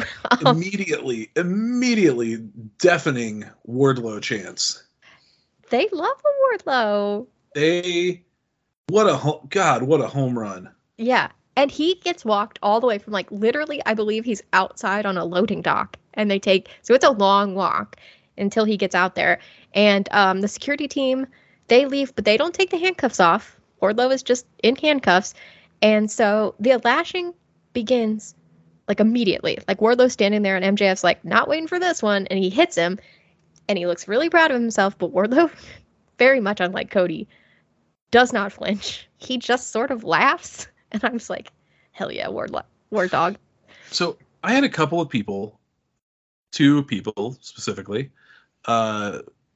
friends of the show, past guest hosts, Jeff Jacobs and Jason Spencer. Oh, separate but not knowing each other. That's right, yeah. Yeah, they know each other a little bit through message boards and stuff, but and I did get them together on one podcast one time, and it was kind of contentious, to be quite honest. Oh. But Oh my. but anyway, they both texted me over the past week to say that they don't like this Wardlow thing because it's too similar. They said, like, they're just copying the Cody angle. And my thought was that it's actually great because Wardlow in the Cody thing was complicit and participated in the lashings against Cody and was the opponent in the cage match against Cody. And now he's finding himself in the other role. So I actually really like the symmetry of it. What do you think? I did not think about it that much. I liked in, like, the vacuum of this segment, I liked the contrast in the reactions, because I'm like, so they're doing the same thing as Cody, which, you know, MJF, he's not creative. Of course he's gonna be like, look, I just like hitting people with a belt. I did it to Cody. I'll do it to you. Well, he's always got to have a thing, right? It's like I have all these conditions for Cody, I have all these conditions for Wardlow. Jericho, you must pass the 5 labors of MJF or whatever the fuck to get a match with me, you know? So Yeah. he's always got that, like, dramatic stuff. But I agree with you, though. I like the way they flipped this to where, like, Wardlow was just no-selling everything was so great, because the last thing you want to do is an exact copy of the way the Cody one was, because the Cody one was great because he was selling so much and you could really feel for him, and they had the whole thing where, like, everybody else came down to the ring to support him and everything, but man, like, it was really effective doing it this way too. Yeah, that's the thing, is, like, it is, like, on paper the same thing he did to Cody, but just tonally. Like, Cody, I thought I would hate that because I'm like, oh, this is going to be so cheesy and stupid. But it, like, weirdly was actually dramatic, and with the people coming down, they, like, managed to make it serious in a way I didn't expect them to. But this time, the second he hit him and Wardlow started laughing, I was like, oh, hell yeah, I'm here for this too, because it's just like, this is gonna be fun. And it was much faster and less dramatic, and I don't know, like, I just thought it was like, well, this is the different side of the coin, and I'm into it, because Wardlow was just like, I'm not here to like placate you and give you what you want with, like, you know, letting you torture me.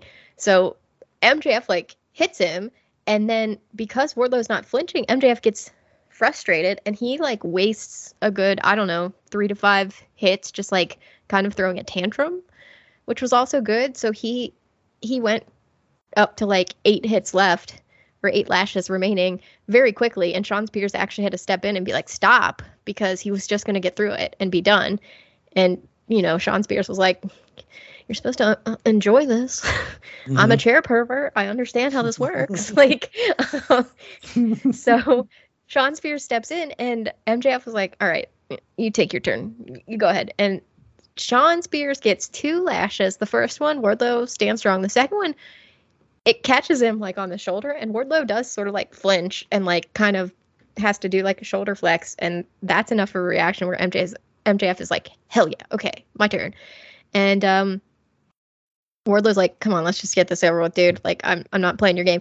And so MJF gets behind him, winds up like he's gonna hit him, and then he just gives him a low blow. Wardlow's not expecting, and I gotta say, it looked unintentionally real. It looked like maybe he did catch War Dog in the soft spot. Yeah. So Wardlow goes down because, that's what happens. And then MJF just like jumps on top of him and starts hitting him again. And then Shawn Spears gets him up and MJF tries to choke him with his belt. And finally, he has Shawn Spears hold him as he gives him a punch to the face with the Dynamite Diamond Ring, which seemingly knocks Wardlow out enough that he goes to the ground. And then Shawn Spears, again, kudos to his strength, he muscles that boy up and gives him a C4. Yeah. And then he pinned him. For no reason. But yeah, fake ref. MJF got some practice in, did the count. The crowd actually did the count, and I'm like, crowd, no. You're supposed to boo. You don't want War Dog defeated. But yeah, that's, I'm assuming this is going to really piss Wardlow off. So Shawn Spears is maybe going to get murdered. I mean, it's going to be tough because MJF is the referee next week in the cage. I know. I'm just, he's going to have to, like, do one of those things where he pushes Shawn Spears into MJF hard enough that it takes them both out, and then another ref is going to have to come in to, like, replace him and then do a quick thing. Yeah. But MJF's going to be a real asshole up until then. I think so, too. My biggest thought coming out of this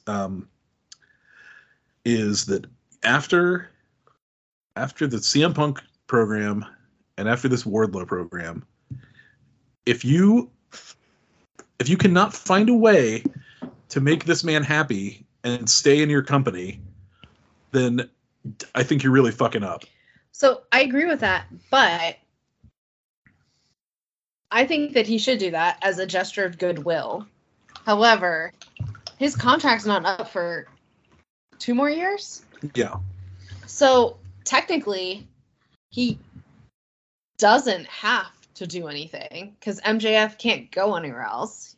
Right. He could leave, but then he just wouldn't work for 2 years and he'd lose all of the momentum that he just gained. Right. So I agree that you should make your highest performers happy and, like, do a gesture of goodwill, but it's a little bit different than having a free will contract.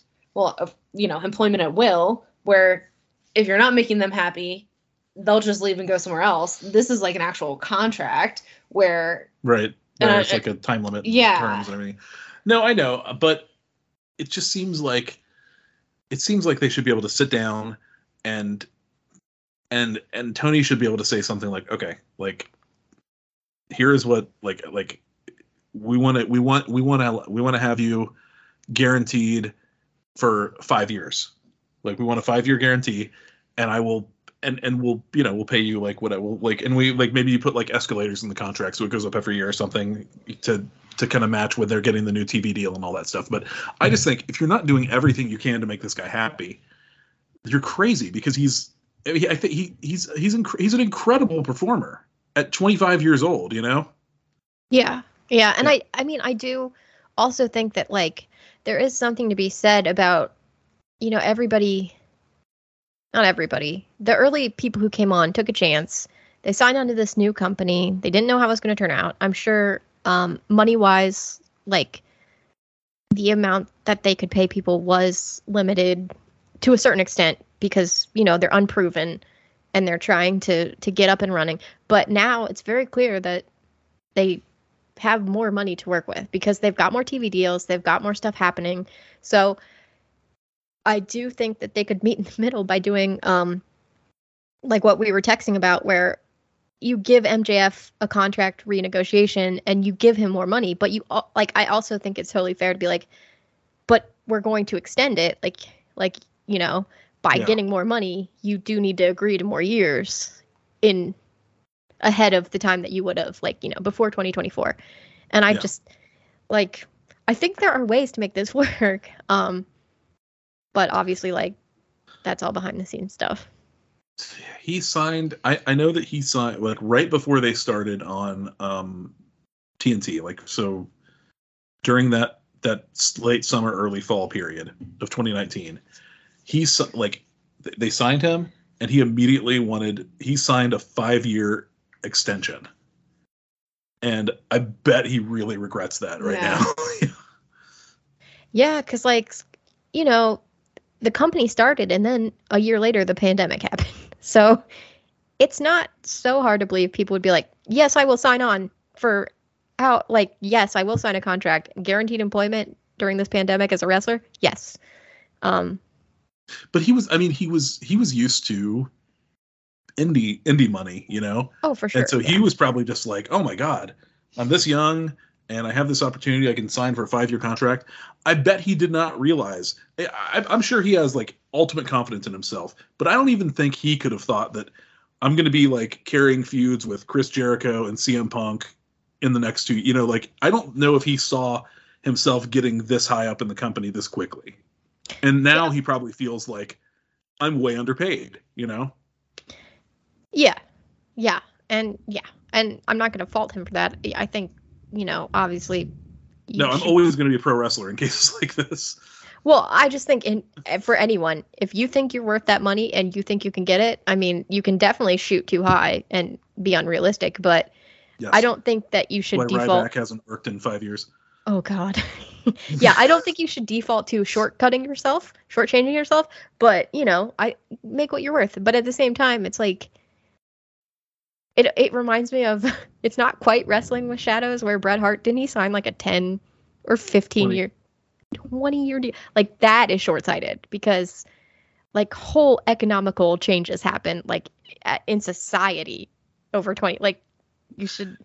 Well, in Bret's case, it was just that he felt so much loyalty and he didn't want to leave because he thought Vince is like a father figure to him. So for sure, you know, we're family. We're family. Yeah, exactly. Yeah, it was that thing. So yeah, but yeah. Yeah, I'm just saying, like, obviously that's a very extreme case, but it is kind of like. That was so long ago now that deal would have been up 5 years ago if they had honored it. Oh my God, that is horrifying to think about. Ugh. Okay, well, you know what, MJF, he truly does deserve to be paid what he's worth. But I also think like,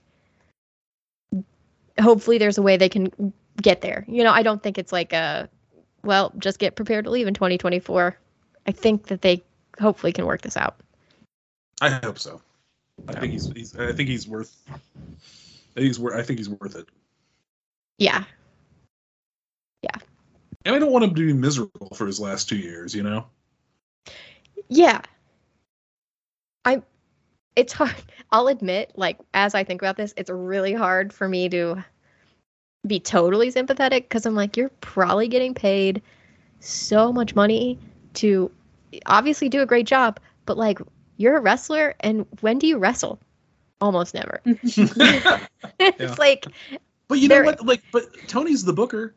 You know, Tony's the one who's deciding that. It's not MJF. It's true. That's what I'm saying is like, it seems like you've got kind of a really sweet deal. I know you could theoretically be making more, but also like, it's the Midwesterner in me of like, why don't you be happy with what you have? You have it better than a lot of people. Why don't you just appreciate it? We'll see. Oh, okay. Taking a sharp turn from that segment. We're going to go backstage where Trent and Rocky Romero are here together to let us know that Roppongi Vice is back together, which I felt like, oh, Chuck, oh no. Oh no, Chuck. But, you know, they thought they were retiring, or as a team at least, or breaking up. I don't remember what the exact stipulations were, but they're back now. They're going to be together.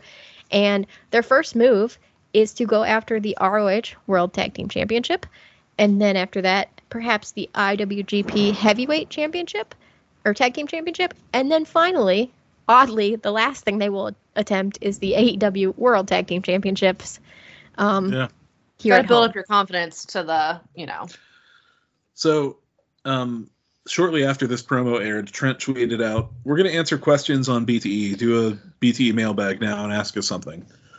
And which is very exciting because the Best Friends BTE mailbags are the best BTE mailbags by far. It's been so long since any mailbag, but yes, they are. I know.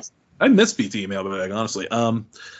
But Chuck responded to this tweet by saying, "Greg just dumped me on live TV. Ask me anything."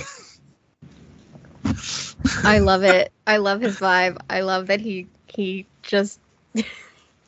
To which Trent then tweeted in response, "Best Friends are also still together full time." Trent, which we talked about before. Which we've talked about before. I do think I cannot think of another example of a person who was in two like active tag teams at the same time. Yeah, I mean generally, because that's it. You know, it's hard to do. Yeah. But with Rocky being in New Japan, it's like, oh, well, you're splitting your time between two companies. Not like, oh, I'm just hanging out with two different people in the same company. Yeah, though I feel like we're about to have a lot of New Japan stuff in the next, like, here coming up after Double or Nothing's over. I'm not mad about it. Yeah. Open that forbidden door. Give Tanahashi money for that. He coined it. You should. I don't know why I'm advocating for Tanahashi's financial situation, but I just feel like he needs credit, you know? Also... You understand that he's the ace and he deserves it. Yeah. Yeah. Seems like a nice man. If you're getting that sweet thunderstorm ASMR in the background, I apologize. I love it. Okay, good. It's very atmospheric. It's really picking up. I think I'm going to have to shut the window if it gets too loud, because, my God, it's coming down. I hope you don't lose power. Me too. Ooh, it's really coming down. Okay. So from there, back to the show. We're going to go to our next Owen Hart Championship Tournament quarterfinal match of the night. This is the second of three. No. Four. Kyle O'Reilly versus Rey Fenix. Their styles are the polar opposite of each other, and that's why it works really well. God damn, these two had an awesome match. So good. Like it wasn't. I mean, obviously, I think Takeshita and Hangman was better, but this was fantastic too. This would have been on most weeks. This would have been the match of the night by far. Oh yeah, yeah. I was like genuinely like, this show is so good. Yeah, kind of. Oh, we'll get to it. It kind of falls off a cliff at the end, but we'll see. we'll talk about it. I was really excited at this point. Okay. Me too. Yeah. So Kyle is obviously more of a like ground move kind of dude, and Phoenix he flies. So I loved the contrast there. Kyle immediately got on the ground and did his thing where he's like we all swim down here, or we all float down here. Come on, Rey, come on.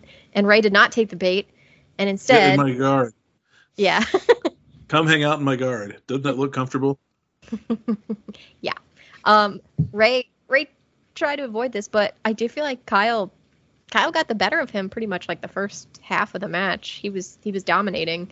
Mm-hmm. And then Rey made a comeback and got some of his high flying moves in, but like, good Lord, these two, I don't know if they were just kayfabing it. They looked exhausted. They looked like they were giving it their all.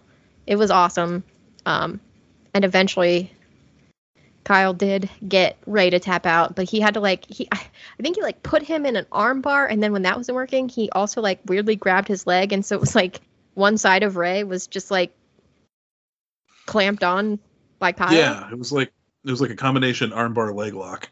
Yeah, it was intense. It was very cool.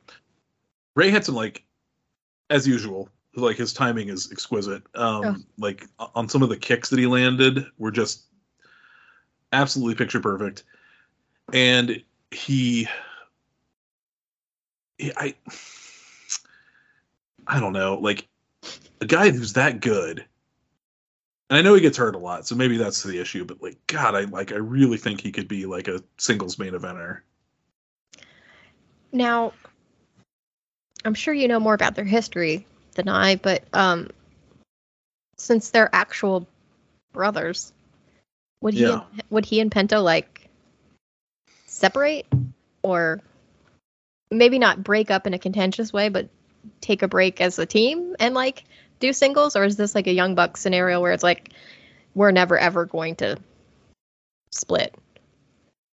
They've done singles other places, like, you know, like they were both like I don't think they did much, if any, Lucha Brothers in Lucha Underground. Not what I saw, but I only saw like when they first showed up. Yeah, so I mean, they've certainly been singles wrestlers in the past. Okay, yeah, Ray could have a run. Although while he was out injured, I really grew more fond of Penta than I've been. So I don't know. They're both great. They are both great.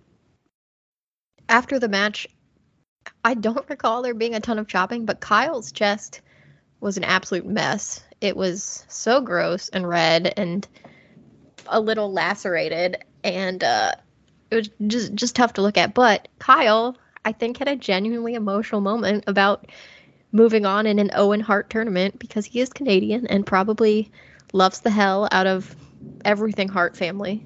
And I just thought that was really nice for him to like break from like the bad guy character and just be happy and sort of like cry a little. Oh, good for him. Yeah. Okay. So we follow that matchup with the face-to-face confrontation between William Regal and Chris Jericho.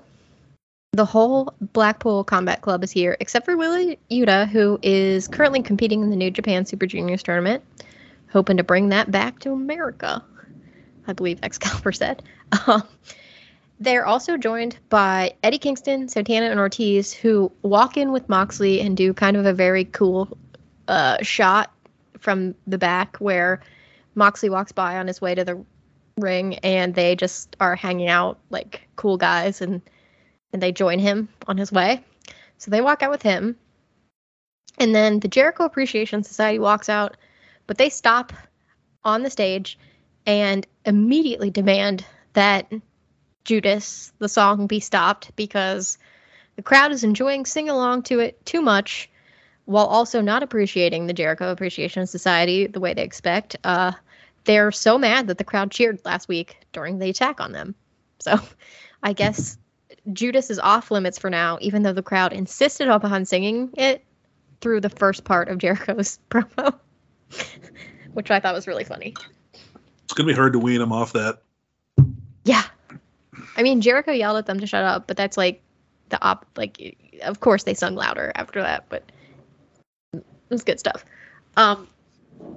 Jericho says that he knows the attack last week was orchestrated by William Regal, and he immediately starts insulting Regal in some very personal ways. He brings up his health. He brings up his addiction issues in the past and how he's been fired from all the companies he's worked for. And then he follows that up by insulting first Santana and Ortiz, who he says were too stupid to appreciate what he gave them. Then Eddie Kingston, who he says was too stupid to stay home after Jericho burned him in the face because he's a wizard.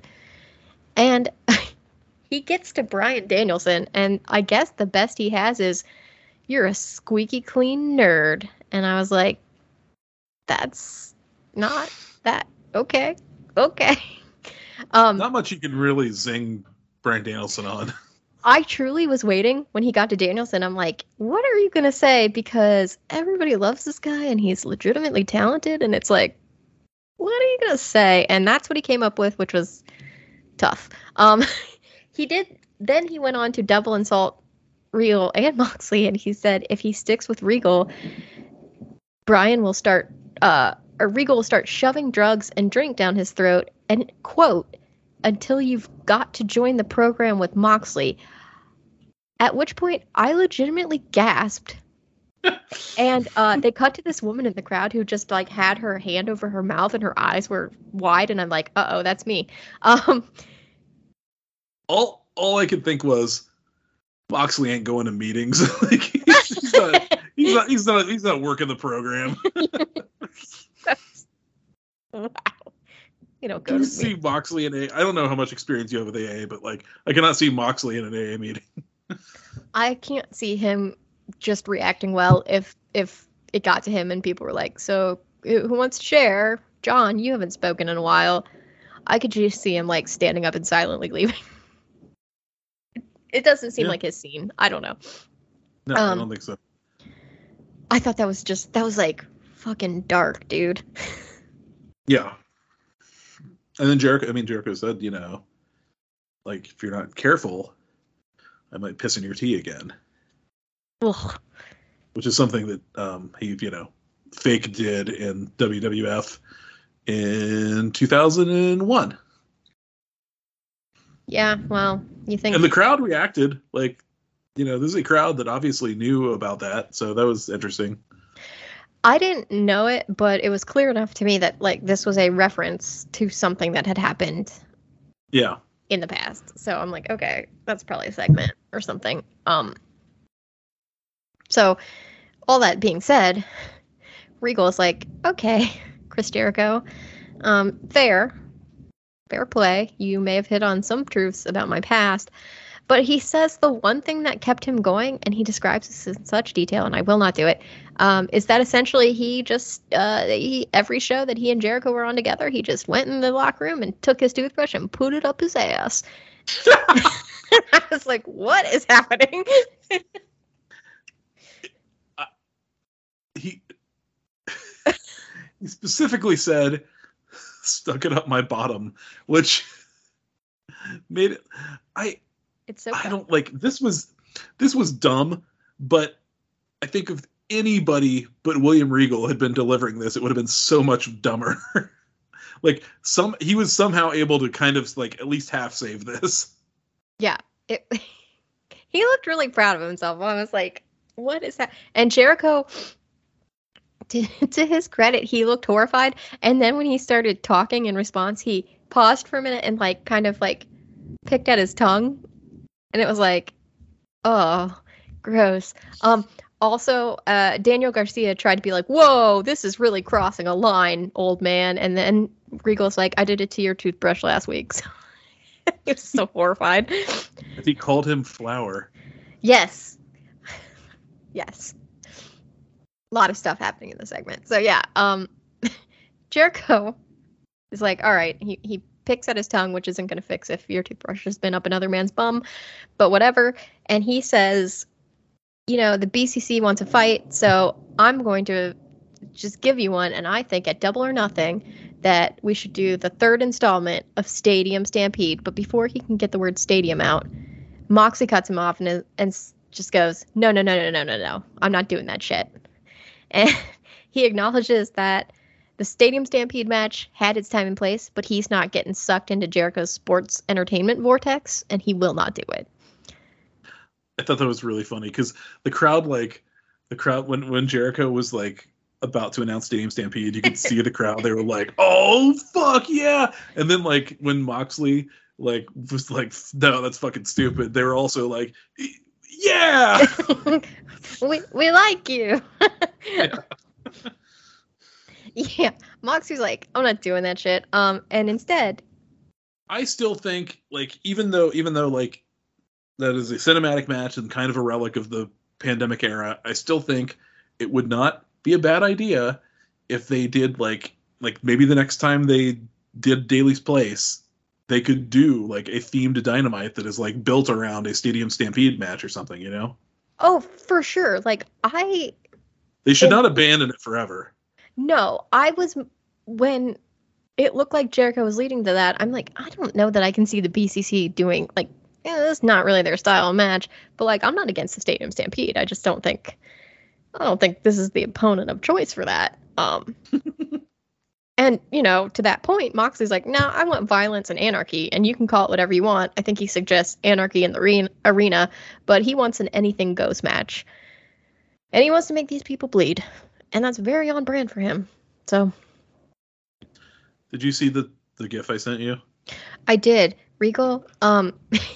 It's Regal. There's Regal drinking the piss tea. He looks grossed out, but he also remains proper. Ugh. Ugh. Ugh. No to piss tea. No to piss tea. So yeah, I think Moxley did not give Jericho the option to say no to that, so this is happening. Jericho, though, does his damnedest to try and sow some discontent among the BCC before he does anything else. He says Moxley and Santana had an eye for an eye match. Like, that was the last time they met in the ring. Santana looks like, you don't care. And Moxley's not paying attention anymore. I don't even, he's just like pacing somewhere in the back. And then he says, hey, Daddy Magic, what did Brian call Eddie Kingston? And he's like, lazy. And then he goes, what did Eddie call Brian in response? And he's like, a judgmental prick.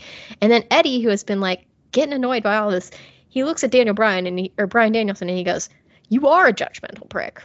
And he just like kind of shrugs, and Bryan Danielson's like, okay, whatever. And then Eddie's this crowd loved Eddie Kingston, by the way. He's very magnetic. I don't know. Like he's so much personality even when he's not speaking. Here's my question for you, Megan. Were we wrong about him for years, or did he get better? I think he got better. Okay. I'm gonna try to think that too, because I don't want to be that wrong. Look, we could be wrong, but I don't remember him displaying this much personality. And also, we're only working off like one live Chikara match we saw him in, where it was like, you're not great. But that was many, many years ago. Like, you think Lucha Underground was long ago? Chikara live shows for us was it's a lot. It was a decade ago. Yeah. So I think he got better. Okay. So yeah, at this point, Eddie's like pissed. He's like, I'm tired of all this talking. I just want to fight. This is what I do. I fight. And so he says, come on, guys, get in the ring and fight. And Jericho is like, no. Like, of course he's not going to get in the ring and fight. He doesn't feel like it right now. So he starts to walk away. And then Eddie's like, okay, well, I'm just going to follow you. And he goes to go after them, but Brian steps in front of him and sort of like stops him from chasing them. And then Eddie like gets a little mad about this, and they start like kind of shoving each other. And at first I was worried, but then I'm like, well, he's not in the Blackpool Combat Club technically. So Moxley had to step in and be like, separate them. But I was like, we can't break this group up before it's even started. But you can eventually break up the Eddie and Santana and Ortiz friendship part of it. So we'll see how that goes. But yeah, it ended in a little bit of disarray. Okay, so apparently while that was going on, during that segment, Matt Sydal, there was an errant crack. That's number 3, isn't it? You know what? You don't need to Tony Claw count my White Claws. Did you say Tony Claw? I think I did. You don't need to Tony Claw me, okay? You don't need to Tony Claw me. Yeah, this one is watermelon lime, still of the surf variety. Before I had the tropical palmetto. Palmetto? Yeah, maybe. Okay. Cool. These beers are getting on top of me. Yeah, I could tell. What do you mean you could tell? Jenny's like, I can tell. A little bit. Well. You should. I just go off on monologues, dude. That's what we do. All right. Speaking of which, during that segment, Matt Sydal and Dante Martin backstage apparently watching this, and I don't know why they decided to poke this bear, but Matt Sydal's like, look at these guys obsessed with violence.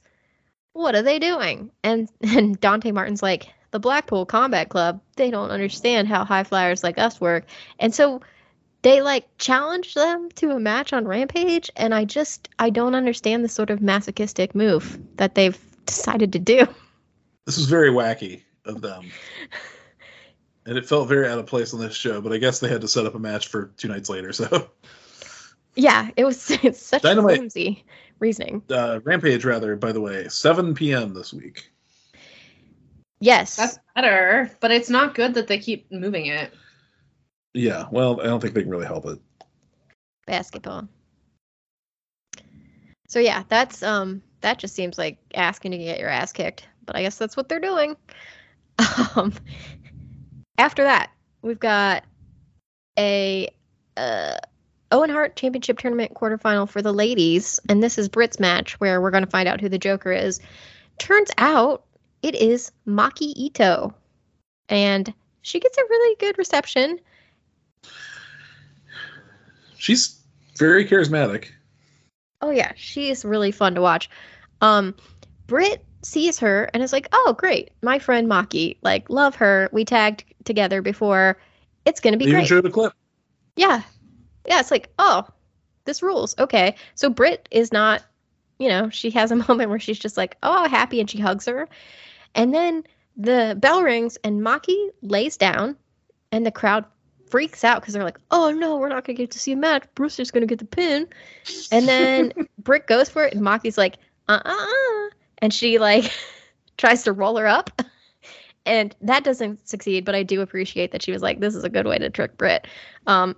And then they proceed to have a really funny match. Maki Ito is charismatic as hell. She has a really hard head, apparently. And I don't know, it was just a lot of fun to watch, but Britt is the one who comes out of this with the win. She does her lockjaw and gets to move on in the tournament. But I was glad to see Maki Ito. Me too. I was happy to see her. I hadn't seen her since the tournament, the U.S. and Japan tournament. Yeah. They had that. There was a spot early on where Maki stomped on Britt's foot and like wouldn't let her go anywhere. And they did a couple of repetitions of this where like Britt would try to get away, but Maki was just pressing down on it. And the crowd wasn't really reacting. And I was just thinking like, oh, this is like too goofy for them. And then Maki Ito gave her the finger and the crowd erupted. All you have to do is flip somebody off and the crowd will go nuts for you. I don't get it. We're a simple people here in America. I thought the foot thing was really funny. I mean, I did too, but like, they weren't going for it, but then she leveled it up by giving her the finger, so it worked. Yeah. I'm into it. I hope she gets to stick around cuz I'm not sure how travel works now, but she's in the States doing some indie dates. I know that. But I don't know. Like, I don't know if she's gonna like head out to Vegas next week for all the stuff. That'd be nice to see her on one of those shows.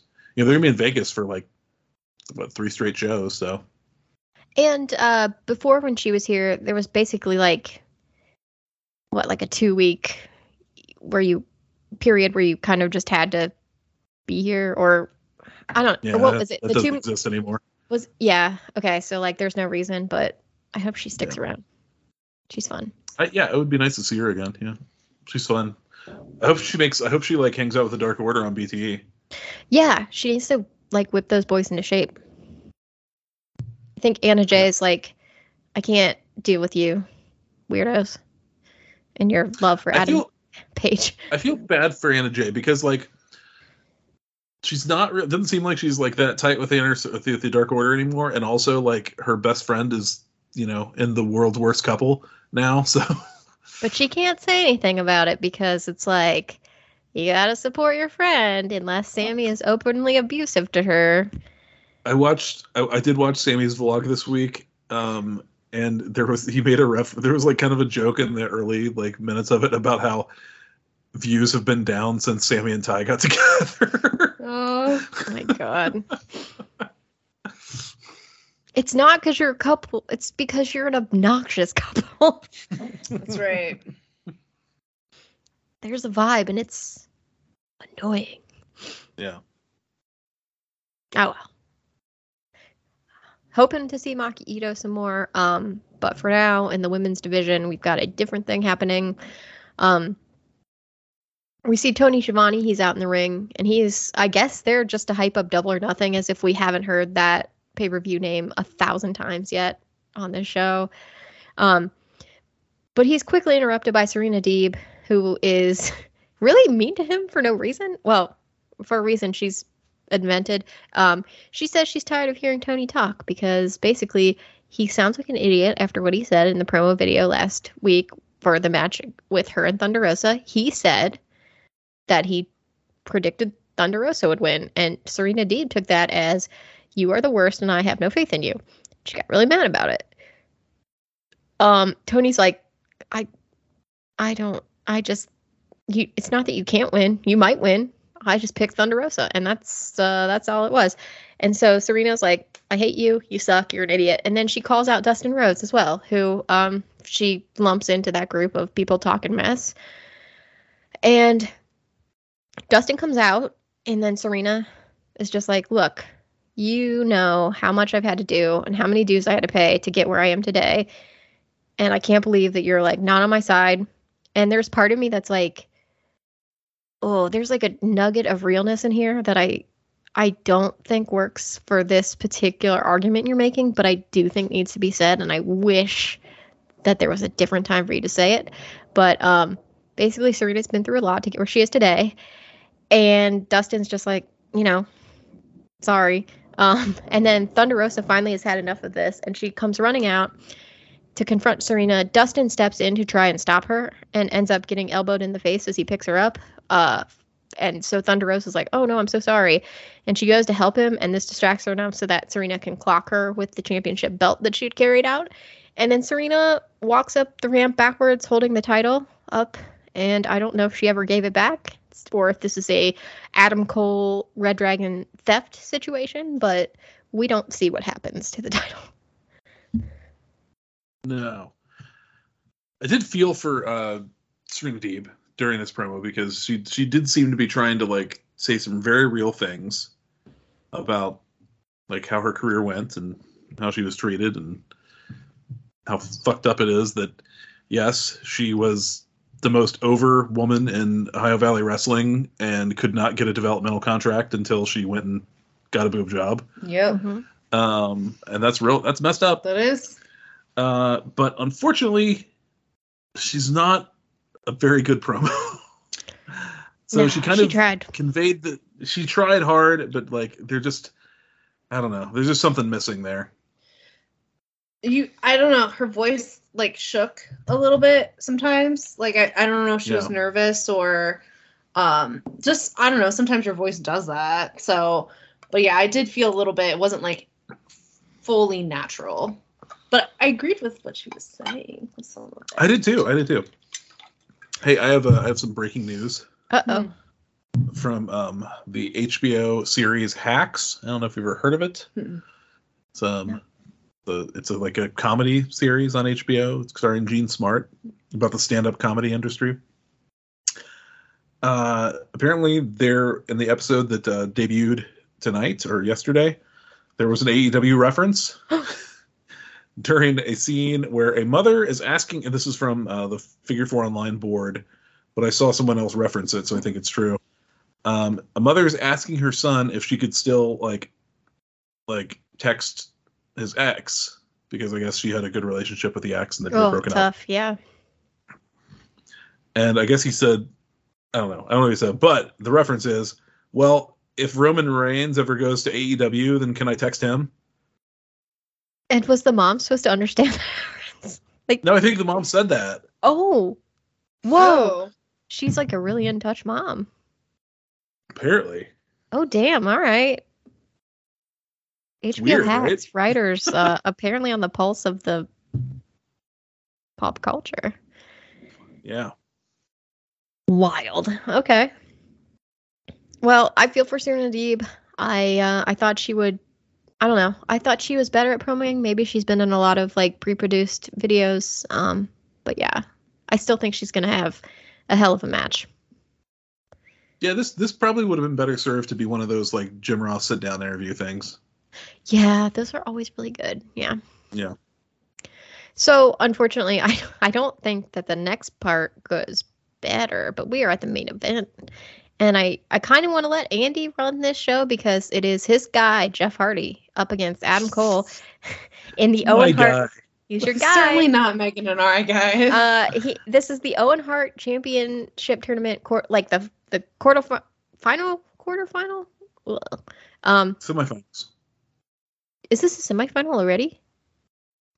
This one is, yes. Oh shit. Okay, so we've done. Okay, yes, this is.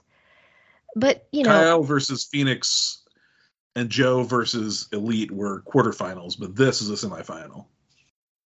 Oh shit. Okay. Yeah. So the winner of this is like going to the pay-per-view to be in the finals of the tournament. And luckily, that person is Adam Cole. That person is Adam Cole. This was very clearly rushed. They must have gone long. Something must have gone long on this show, because these two did I think their match started at about 9:51. It was very late. I was like, holy shit, what are we doing here?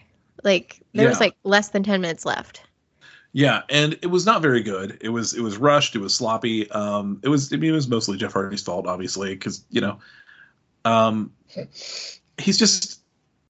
I was really disappointed, and maybe it's a consequence of like him going so hard last week, and you just can't. He can't do that often anymore. Yeah, to give him credit, like I think a lot of people would be in pain from jumping off a 12-foot ladder even higher up in a ring onto chair, or no, having somebody do that to you. Like, I don't want to like downplay his pain, but yeah, like maybe it's not a great time to come back next week, Yeah.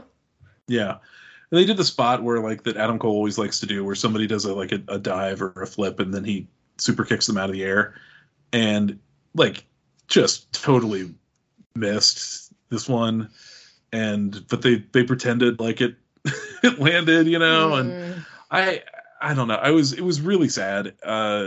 It made me sad as a person who's been a Jeff Hardy fan for almost 25 years at this point. It was a little sad to see, and I did think afterwards when they did, because Adam got the win, and the Young Bucks came down and they did a big angle, and the Elite beat down on the Hardy Boys, and it's very clear we're getting Bucks versus Hardys the pay-per-view. And I thought to myself, okay, the Bucks are going to kill themselves to bend over backwards to drag a great match out of the Hardy Boys. Yeah. But I believe they can. I believe they are capable of doing it, and I think they will. But I also thought, thank God they need this match needs to happen now, because if you wait like any longer, like Jeff might turn to dust, like or something midair. Yeah. So I do think they're going to have a great match at the pay-per-view, and I think it's going to be like 95% because of the Young Bucks. But yeah, this was Jeff just doesn't have it anymore. And I really want to emphasize how okay that is. Like, it is okay, but it makes me sad. Yes. I don't think it's good generally to like be down on people being their age, because that's like, you can. Jeff Hardy has made some interesting choices in his life that make his current age probably like at least 20 more, like just in like a state of like physical health of probably 20 years beyond what he actually is. So like, it's understandable. Yeah. It is okay. But it is also like,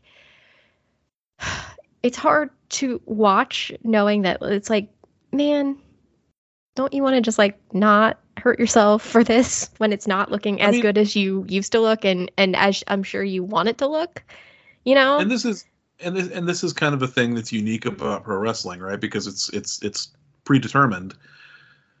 So in the NBA, if a star player gets too old and can't play at the same level they used to, they don't make the team anymore, like, so that you don't have to watch them out there way past their prime. Yeah. Because that's a real sport. Yes. That's exactly what he said. Yeah. No, I agree. Yeah, I know. This is not a real sport. Right. That's exactly what I said. I know. Okay. Why'd you need to restate it? You restate everything that we say. Uh-oh, it's drunk over here. I will say though that like,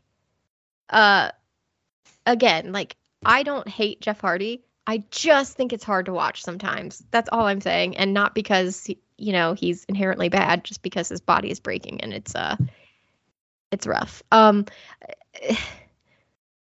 But to echo your sentiment, like I do think the Young Bucks, if anyone, is capable of like they have enough savvy and like planning to structure a match in a way that will hide this, I guess, or at least minimize it, Yeah, I just think Jeff definitely needs to not wrestle between now and Double or Nothing. Just let him rest his body as much as possible for the next 10 days. Yeah. No. Yeah. So that was Dynamite. What a way to... Oh, well, also, just it should be stated that after this match, Adam won. And while nobody interfered during the match, afterwards, it breaks down pretty quick because ultimately the Bucks come out. They distract the Hardys. Adam hits them, and then it breaks down. Everybody starts fighting. Red Dragon joins the fray. Sting and Darby come out. Poor Sting. I feel like I can't believe I'm saying this. Poor Sting just gets absolutely just assaulted. Like they put his foot in the chair in that way that's like, we're gonna break your ankle, and then Kyle jumped on it with his knee. But I'm kind of surprised at how much they allowed Sting to just be beaten down. I mean, it was a lot of people. This made me think that Sting's not going to be on the pay-per-view, which I think would be the first pay-per-view he hasn't been on since he's been back. Does Darby have something to do on the pay-per-view? So I was trying to figure out, what is Sting and Darby's role at this pay-per-view?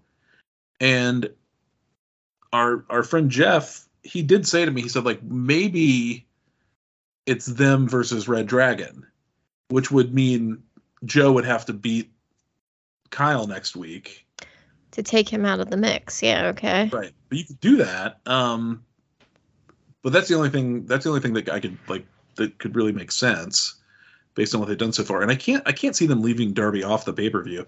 Although I guess if they do a battle royal, he could be on that. Yeah, but even so, do you need to murder Sting? I mean, can't he just be Darby's cornerman for any of these purposes? I suppose so. I will say that at 62 years old or whatever, Sting is much better at being Sting than Jeff Hardy is at being Jeff Hardy right now. It's true. It's so odd how often Sting comes up as kind of the epitome of what you want to be when you were an older wrestler. Guys. What's up?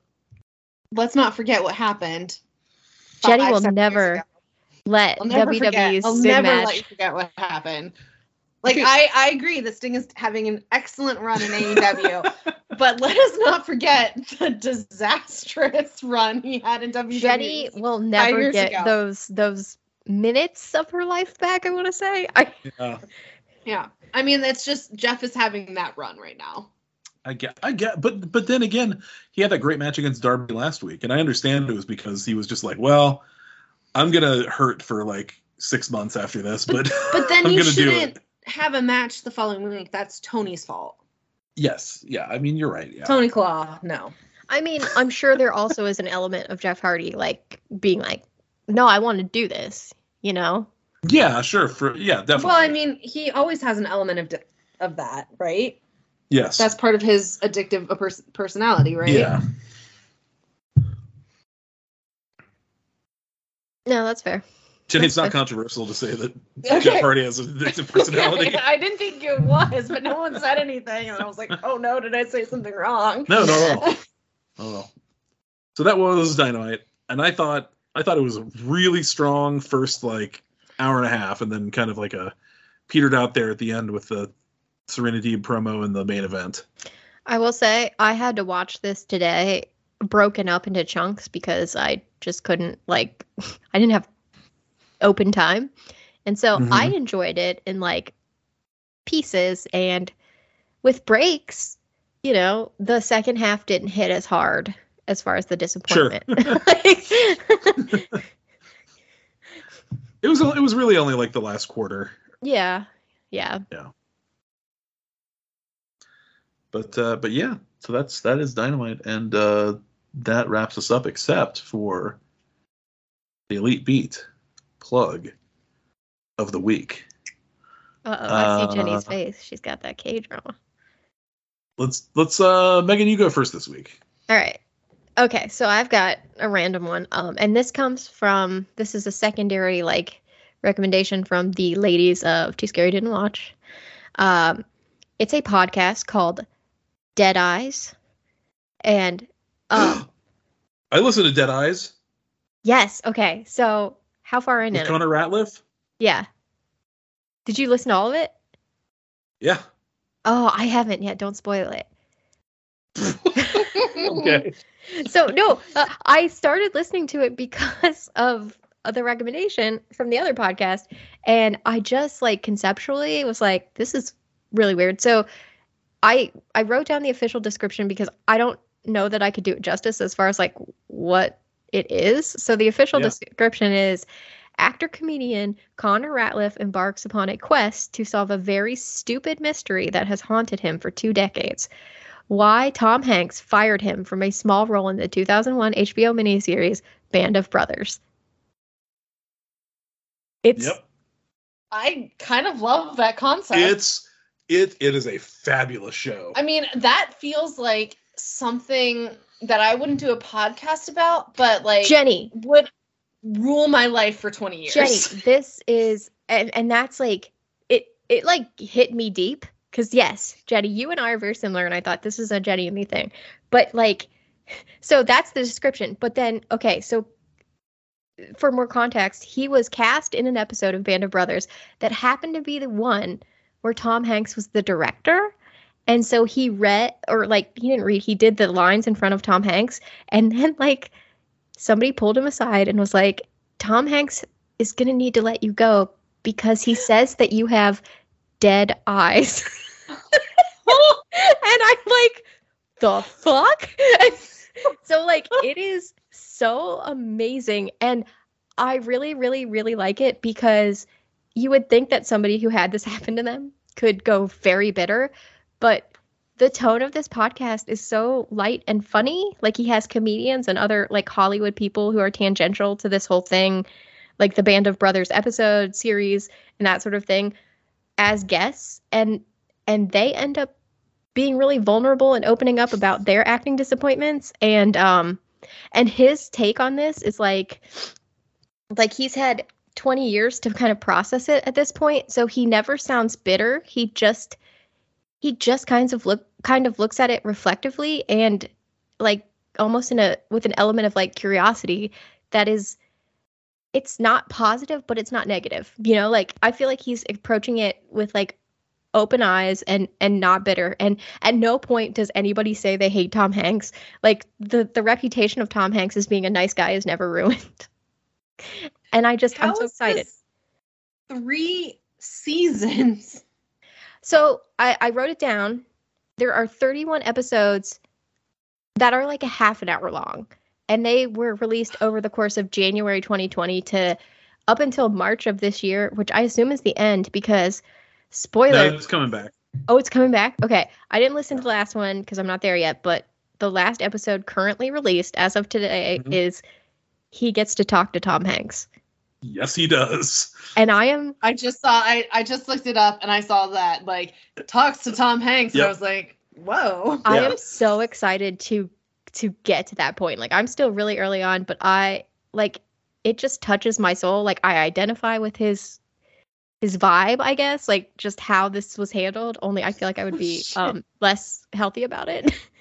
I am downloading some episodes so I can listen to some on my walk. And the description of one of them says, when a global pandemic hits, Connor loses another show business job and moves back in with his parents. What a mood, am I right? Yes. So this feels like a mood for me podcast based off of that. I think a lot of people did that during the pandemic, though. Yeah. There is a great episode, Megan.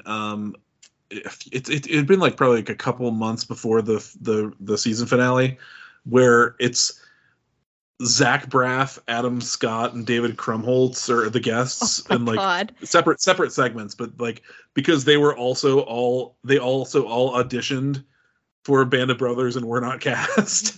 Oh my, okay. Oh, this is so fun. Oh, yay. It's so great. And okay, here's something interesting. There is a big Blank Check tie-in to Dead Eyes, because Connor Ratliff, the other kind of well, it's not a podcast, it's a YouTube show that he does, is called the George Lucas Talk Show, where he plays George Lucas every week, and Griffin Newman of Blank Check plays his sidekick, Watto, the the junk dealer from the Phantom Menace. Oh no.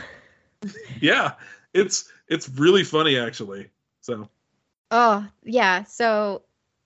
Oh, I don't know. Yeah, this really it struck me at the right time. I was like, oh, that sounds interesting, and then I started listening, and I'm like, there are other people who have this neuroses. Okay, great, love it. And also, like, just as a side note, something that came out of this, being an actor sounds awful. Like, if you succeed and you strike gold, great. But like for the average, like, majority of the people, it sounds like you get rejected for jobs because how you look, how you sound, there's just an intangible quality that you don't fit. And like that sort of rejection that is based purely on like external circumstances would destroy me. Me too. I listened to the Office Ladies podcast with Jenna Fisher and Angela Kinsley. Yep. And I always want to call her Angela Martin, but that's not her real name. And they talk about that sometimes too, about just like feedback they've gotten and like how hard it is to make it in like Hollywood. And I guess Jenna Fisher was up for like actually the Alias role that Jennifer Gardner got. And she said her auditions went really well, but the feedback was that, quote unquote, she wasn't hot enough. Yeah, and it's just like I wouldn't be able to deal with that, like rejection and feedback. Well, also like the script, like in the script, the character descriptions, because he like goes, he's a character actor, so I'm gonna go with, it's not unfair to say he's not conventionally hot. I looked him up, but he said that he gets things all the time where the description is like it has nothing to do with the role, but it just says like a portly man who looks like a slob or like something like that. And he's just like, why does that like it's not relevant to the character. It's just like, hey, this guy playing this role is going to need to be overweight. And it's like, what? So he's that guy on Mrs. Maisel. Oh, he brings some weird energy to Jenny, Mrs. Maisel. He specifically says, I get a lot of auditions for weird creep guy roles. Like that's like his pigeonhole of like that's what he does. His embodiment of George Lucas on the George Lucas Talk Show though is so good. Okay. I'm just like, I'm more floored by the fact that somebody does Griffin does Watto for the whole episode. Like, yeah, does the voice and everything. Jesus. Okay. Good Lord. But he plays him like I mean, this is an old reference, but okay, I'll update the reference. He plays he plays him like Andy Richter, you know, like. Oh, okay. Yeah, I was gonna say Ed McMahon, but yeah. I thought during occasions of watching Mrs. Maisel that guy had dead eyes. Well, he asks all of his guests like, what would you? If you look at me, what do you think about my eyes? And none of them have said they're dead yet. So, but he's not in character there. He's not acting. Like maybe, I don't know. I definitely felt like he had dead eyes though at certain points. Like when the acting switch flips on, his eyes go dead. Yeah. We can't emote with all of our face. It's just too much energy. So yeah. How many episodes have you listened to? I think I'm like 8 in at this point. I just got past the bottle episode of Gary the Masturbator. So are you really liking it? I am. It's very much like I didn't know what to expect, but I trust my Too Scary Didn't Watch girls, and it has delivered. I don't trust their Cutwater recommendation. That was True Crime and Cocktails. Oh, sorry. The Too Scary Didn't Watch girls, or women, I'm sorry, they're all adult women. They do cocktail like a cocktail segment, much like our Pop of the Week, but they do a unique cocktail. They've since retired it. I got to a point where they retired it because they're like, there's so many cocktails we've been through. We're running out at this point. Like, we're just going to start repeating with different names. So, because they would try to theme them to the movie. Oh, of the okay. league, yeah. Yeah. So there's a ton of cocktails there, but like, I'm too lazy to make a cocktail. I need something that's pre-mixed. I'm not a cocktail girl. I want something that I open up and I pour into a glass. Yeah. Exactly. Like wine. I like Bloody Mary so much. Yeah, I'm never going to make you a Bloody Mary. I know. Can you make We're a never Bloody- going to have vodka in this home to make a Bloody Mary. I guess I could just buy the Bloody Mary stuff and make it myself. Yeah, I just Yeah. don't think it would taste as good as like a store or like a restaurant one because they put probably a bunch of different things in there. Yeah. I mean, I've seen the Bloody Marys you get at restaurants. It's like a meal on all the skewers. Sometimes, yeah. Well, you wouldn't have the skewer necessarily, but I mean, isn't the Bloody Mary itself like essentially tomato juice and vodka? I think it's more than that. And We'll have pepper? to ask. It's like Tabasco and Worcestershire sauce and some other things, yeah. Okay. That's essentially it. Well, Megan, that's a really good recommendation because I also love the Dead Eyes podcast and I've listened to that whole thing. So, and I'm very, I mean, you're gonna love the Hanks episode. It's incredible. But you know, once he comes back for the next season, I don't even know what he's gonna do. But I was gonna say if he has reached the pinnacle by interviewing Tom Hanks, like mystery solved, right? Like the podcast has to take a different direction at that point. I'm excited to get there. Don't spoil it for her. No. I'm just saying, like, I think that.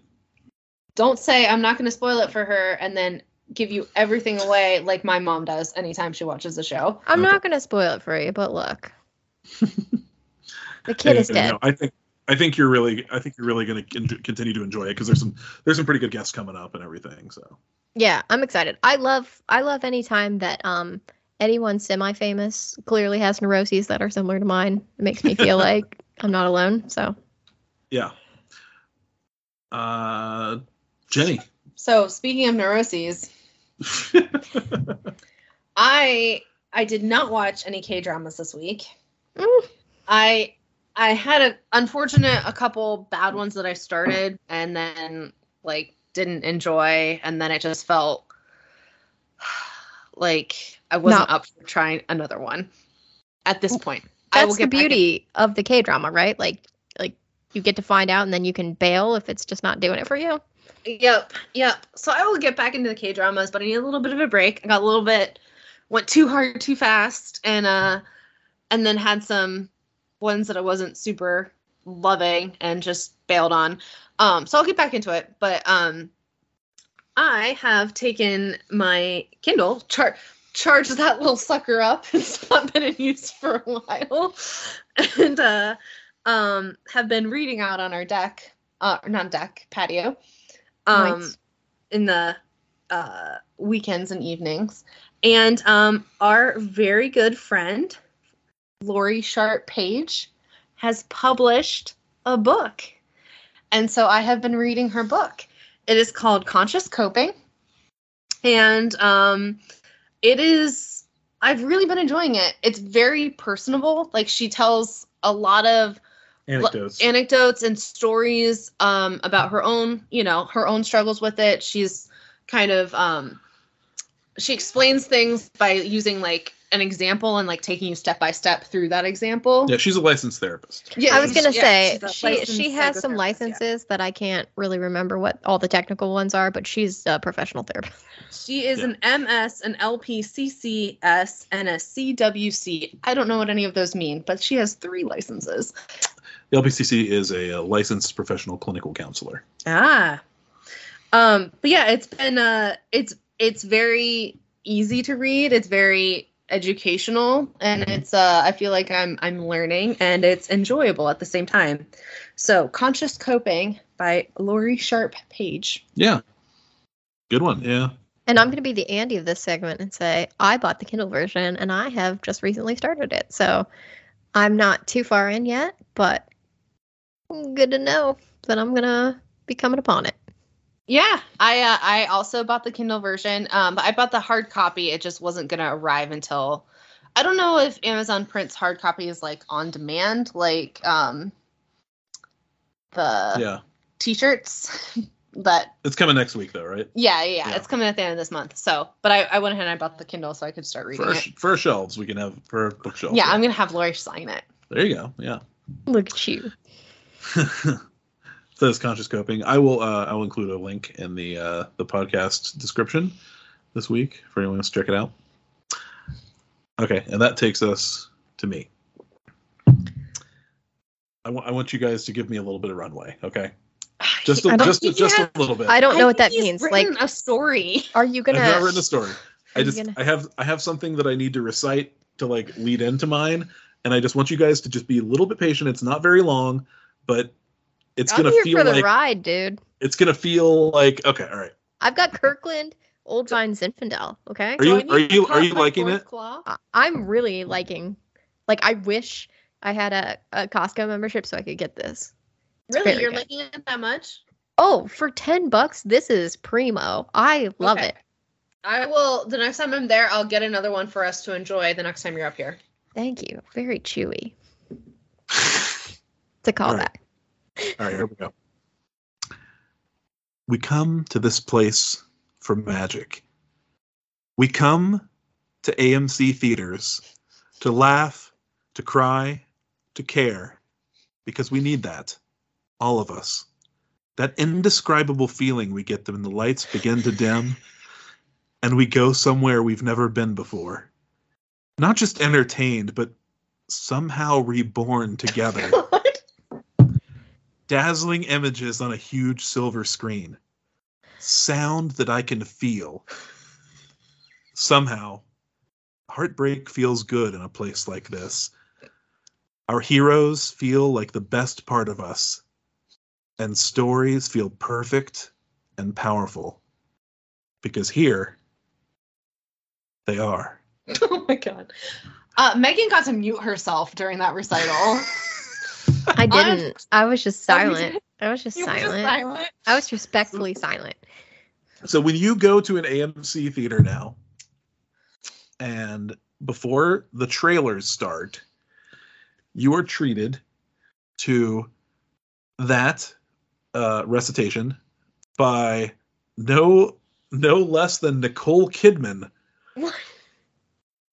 Who, yes, she says all those words I just said, and much better than I did because she's an amazing Oscar-winning actress. But so I went back to the movies this past weekend for the first time since let me get it exactly. Let me pull up my 2020 depressingly movie long list. ago. Oh, yes, it will. For the first time since March 6th, 2020. What'd you watch that day? Onward, the Pixar film. Oh, I thought it was the Dead Dog movie. The Dead Dog movie? The Harrison Ford Dead Dog movie. No, the dog doesn't die in that. Harrison Ford dies in that. Spoiler, also, what? No, that's Call of the Wild. I saw that on February 26th. But on March 6th, I went to see Onward, which I really enjoyed. But that was the last time I went to the theater. And even that day, I was sitting there thinking, like, I don't know if I should be here. Like, what was the crowd situation like? Like, were people concerned yet? It was very empty, and I was in a Dolby theater, so it was like one of the big auditoriums, and I still felt like, I don't know what's going on. This doesn't feel right. But anyway, so like, let me see. 26 months later, I went back to the theater. I went with a couple of my buddies, Dave and Andrew. Dave has been on the show before.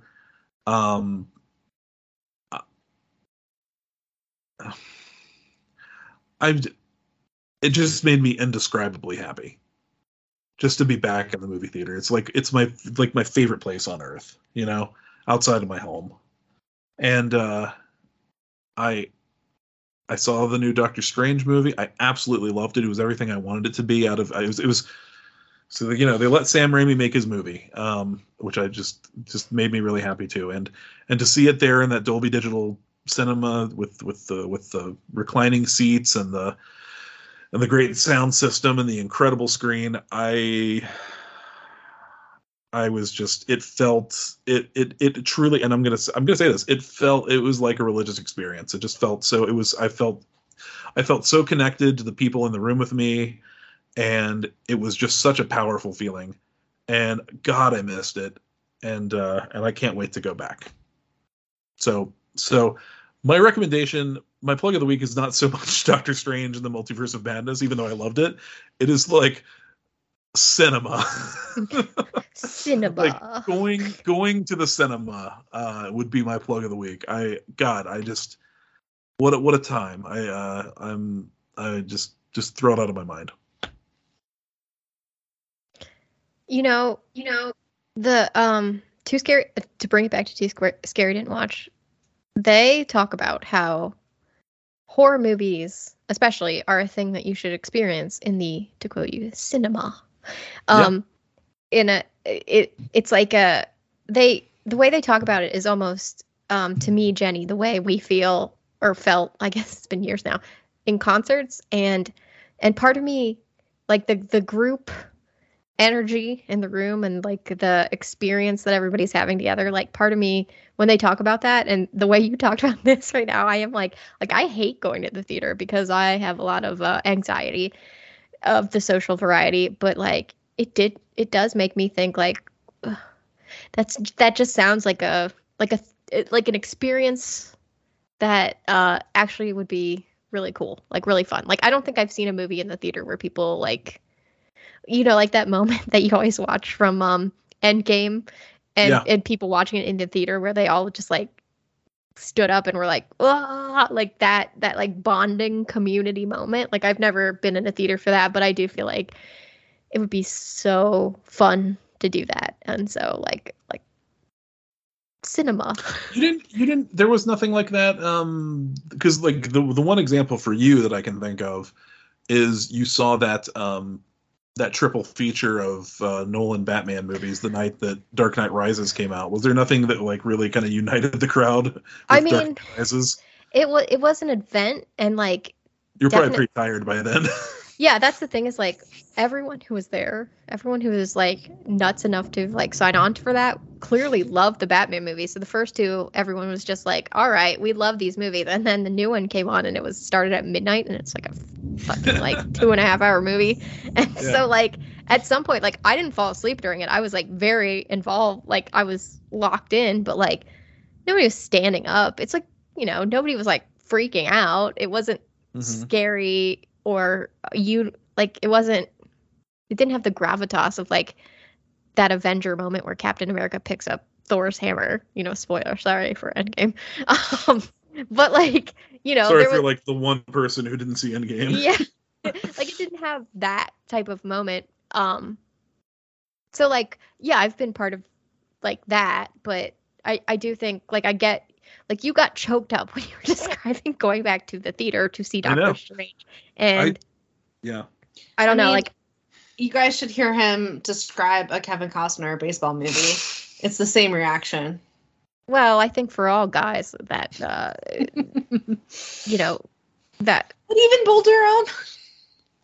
The baseball effect on men. Bull Durham's not make me cry. Field of Dreams makes me cry because he has a catch at the end of his dad. Spoiler. Oh no. And he says, "Hey Dad." And he says, "Hey Dad, you want to have a catch?" And then he has a catch with his dad.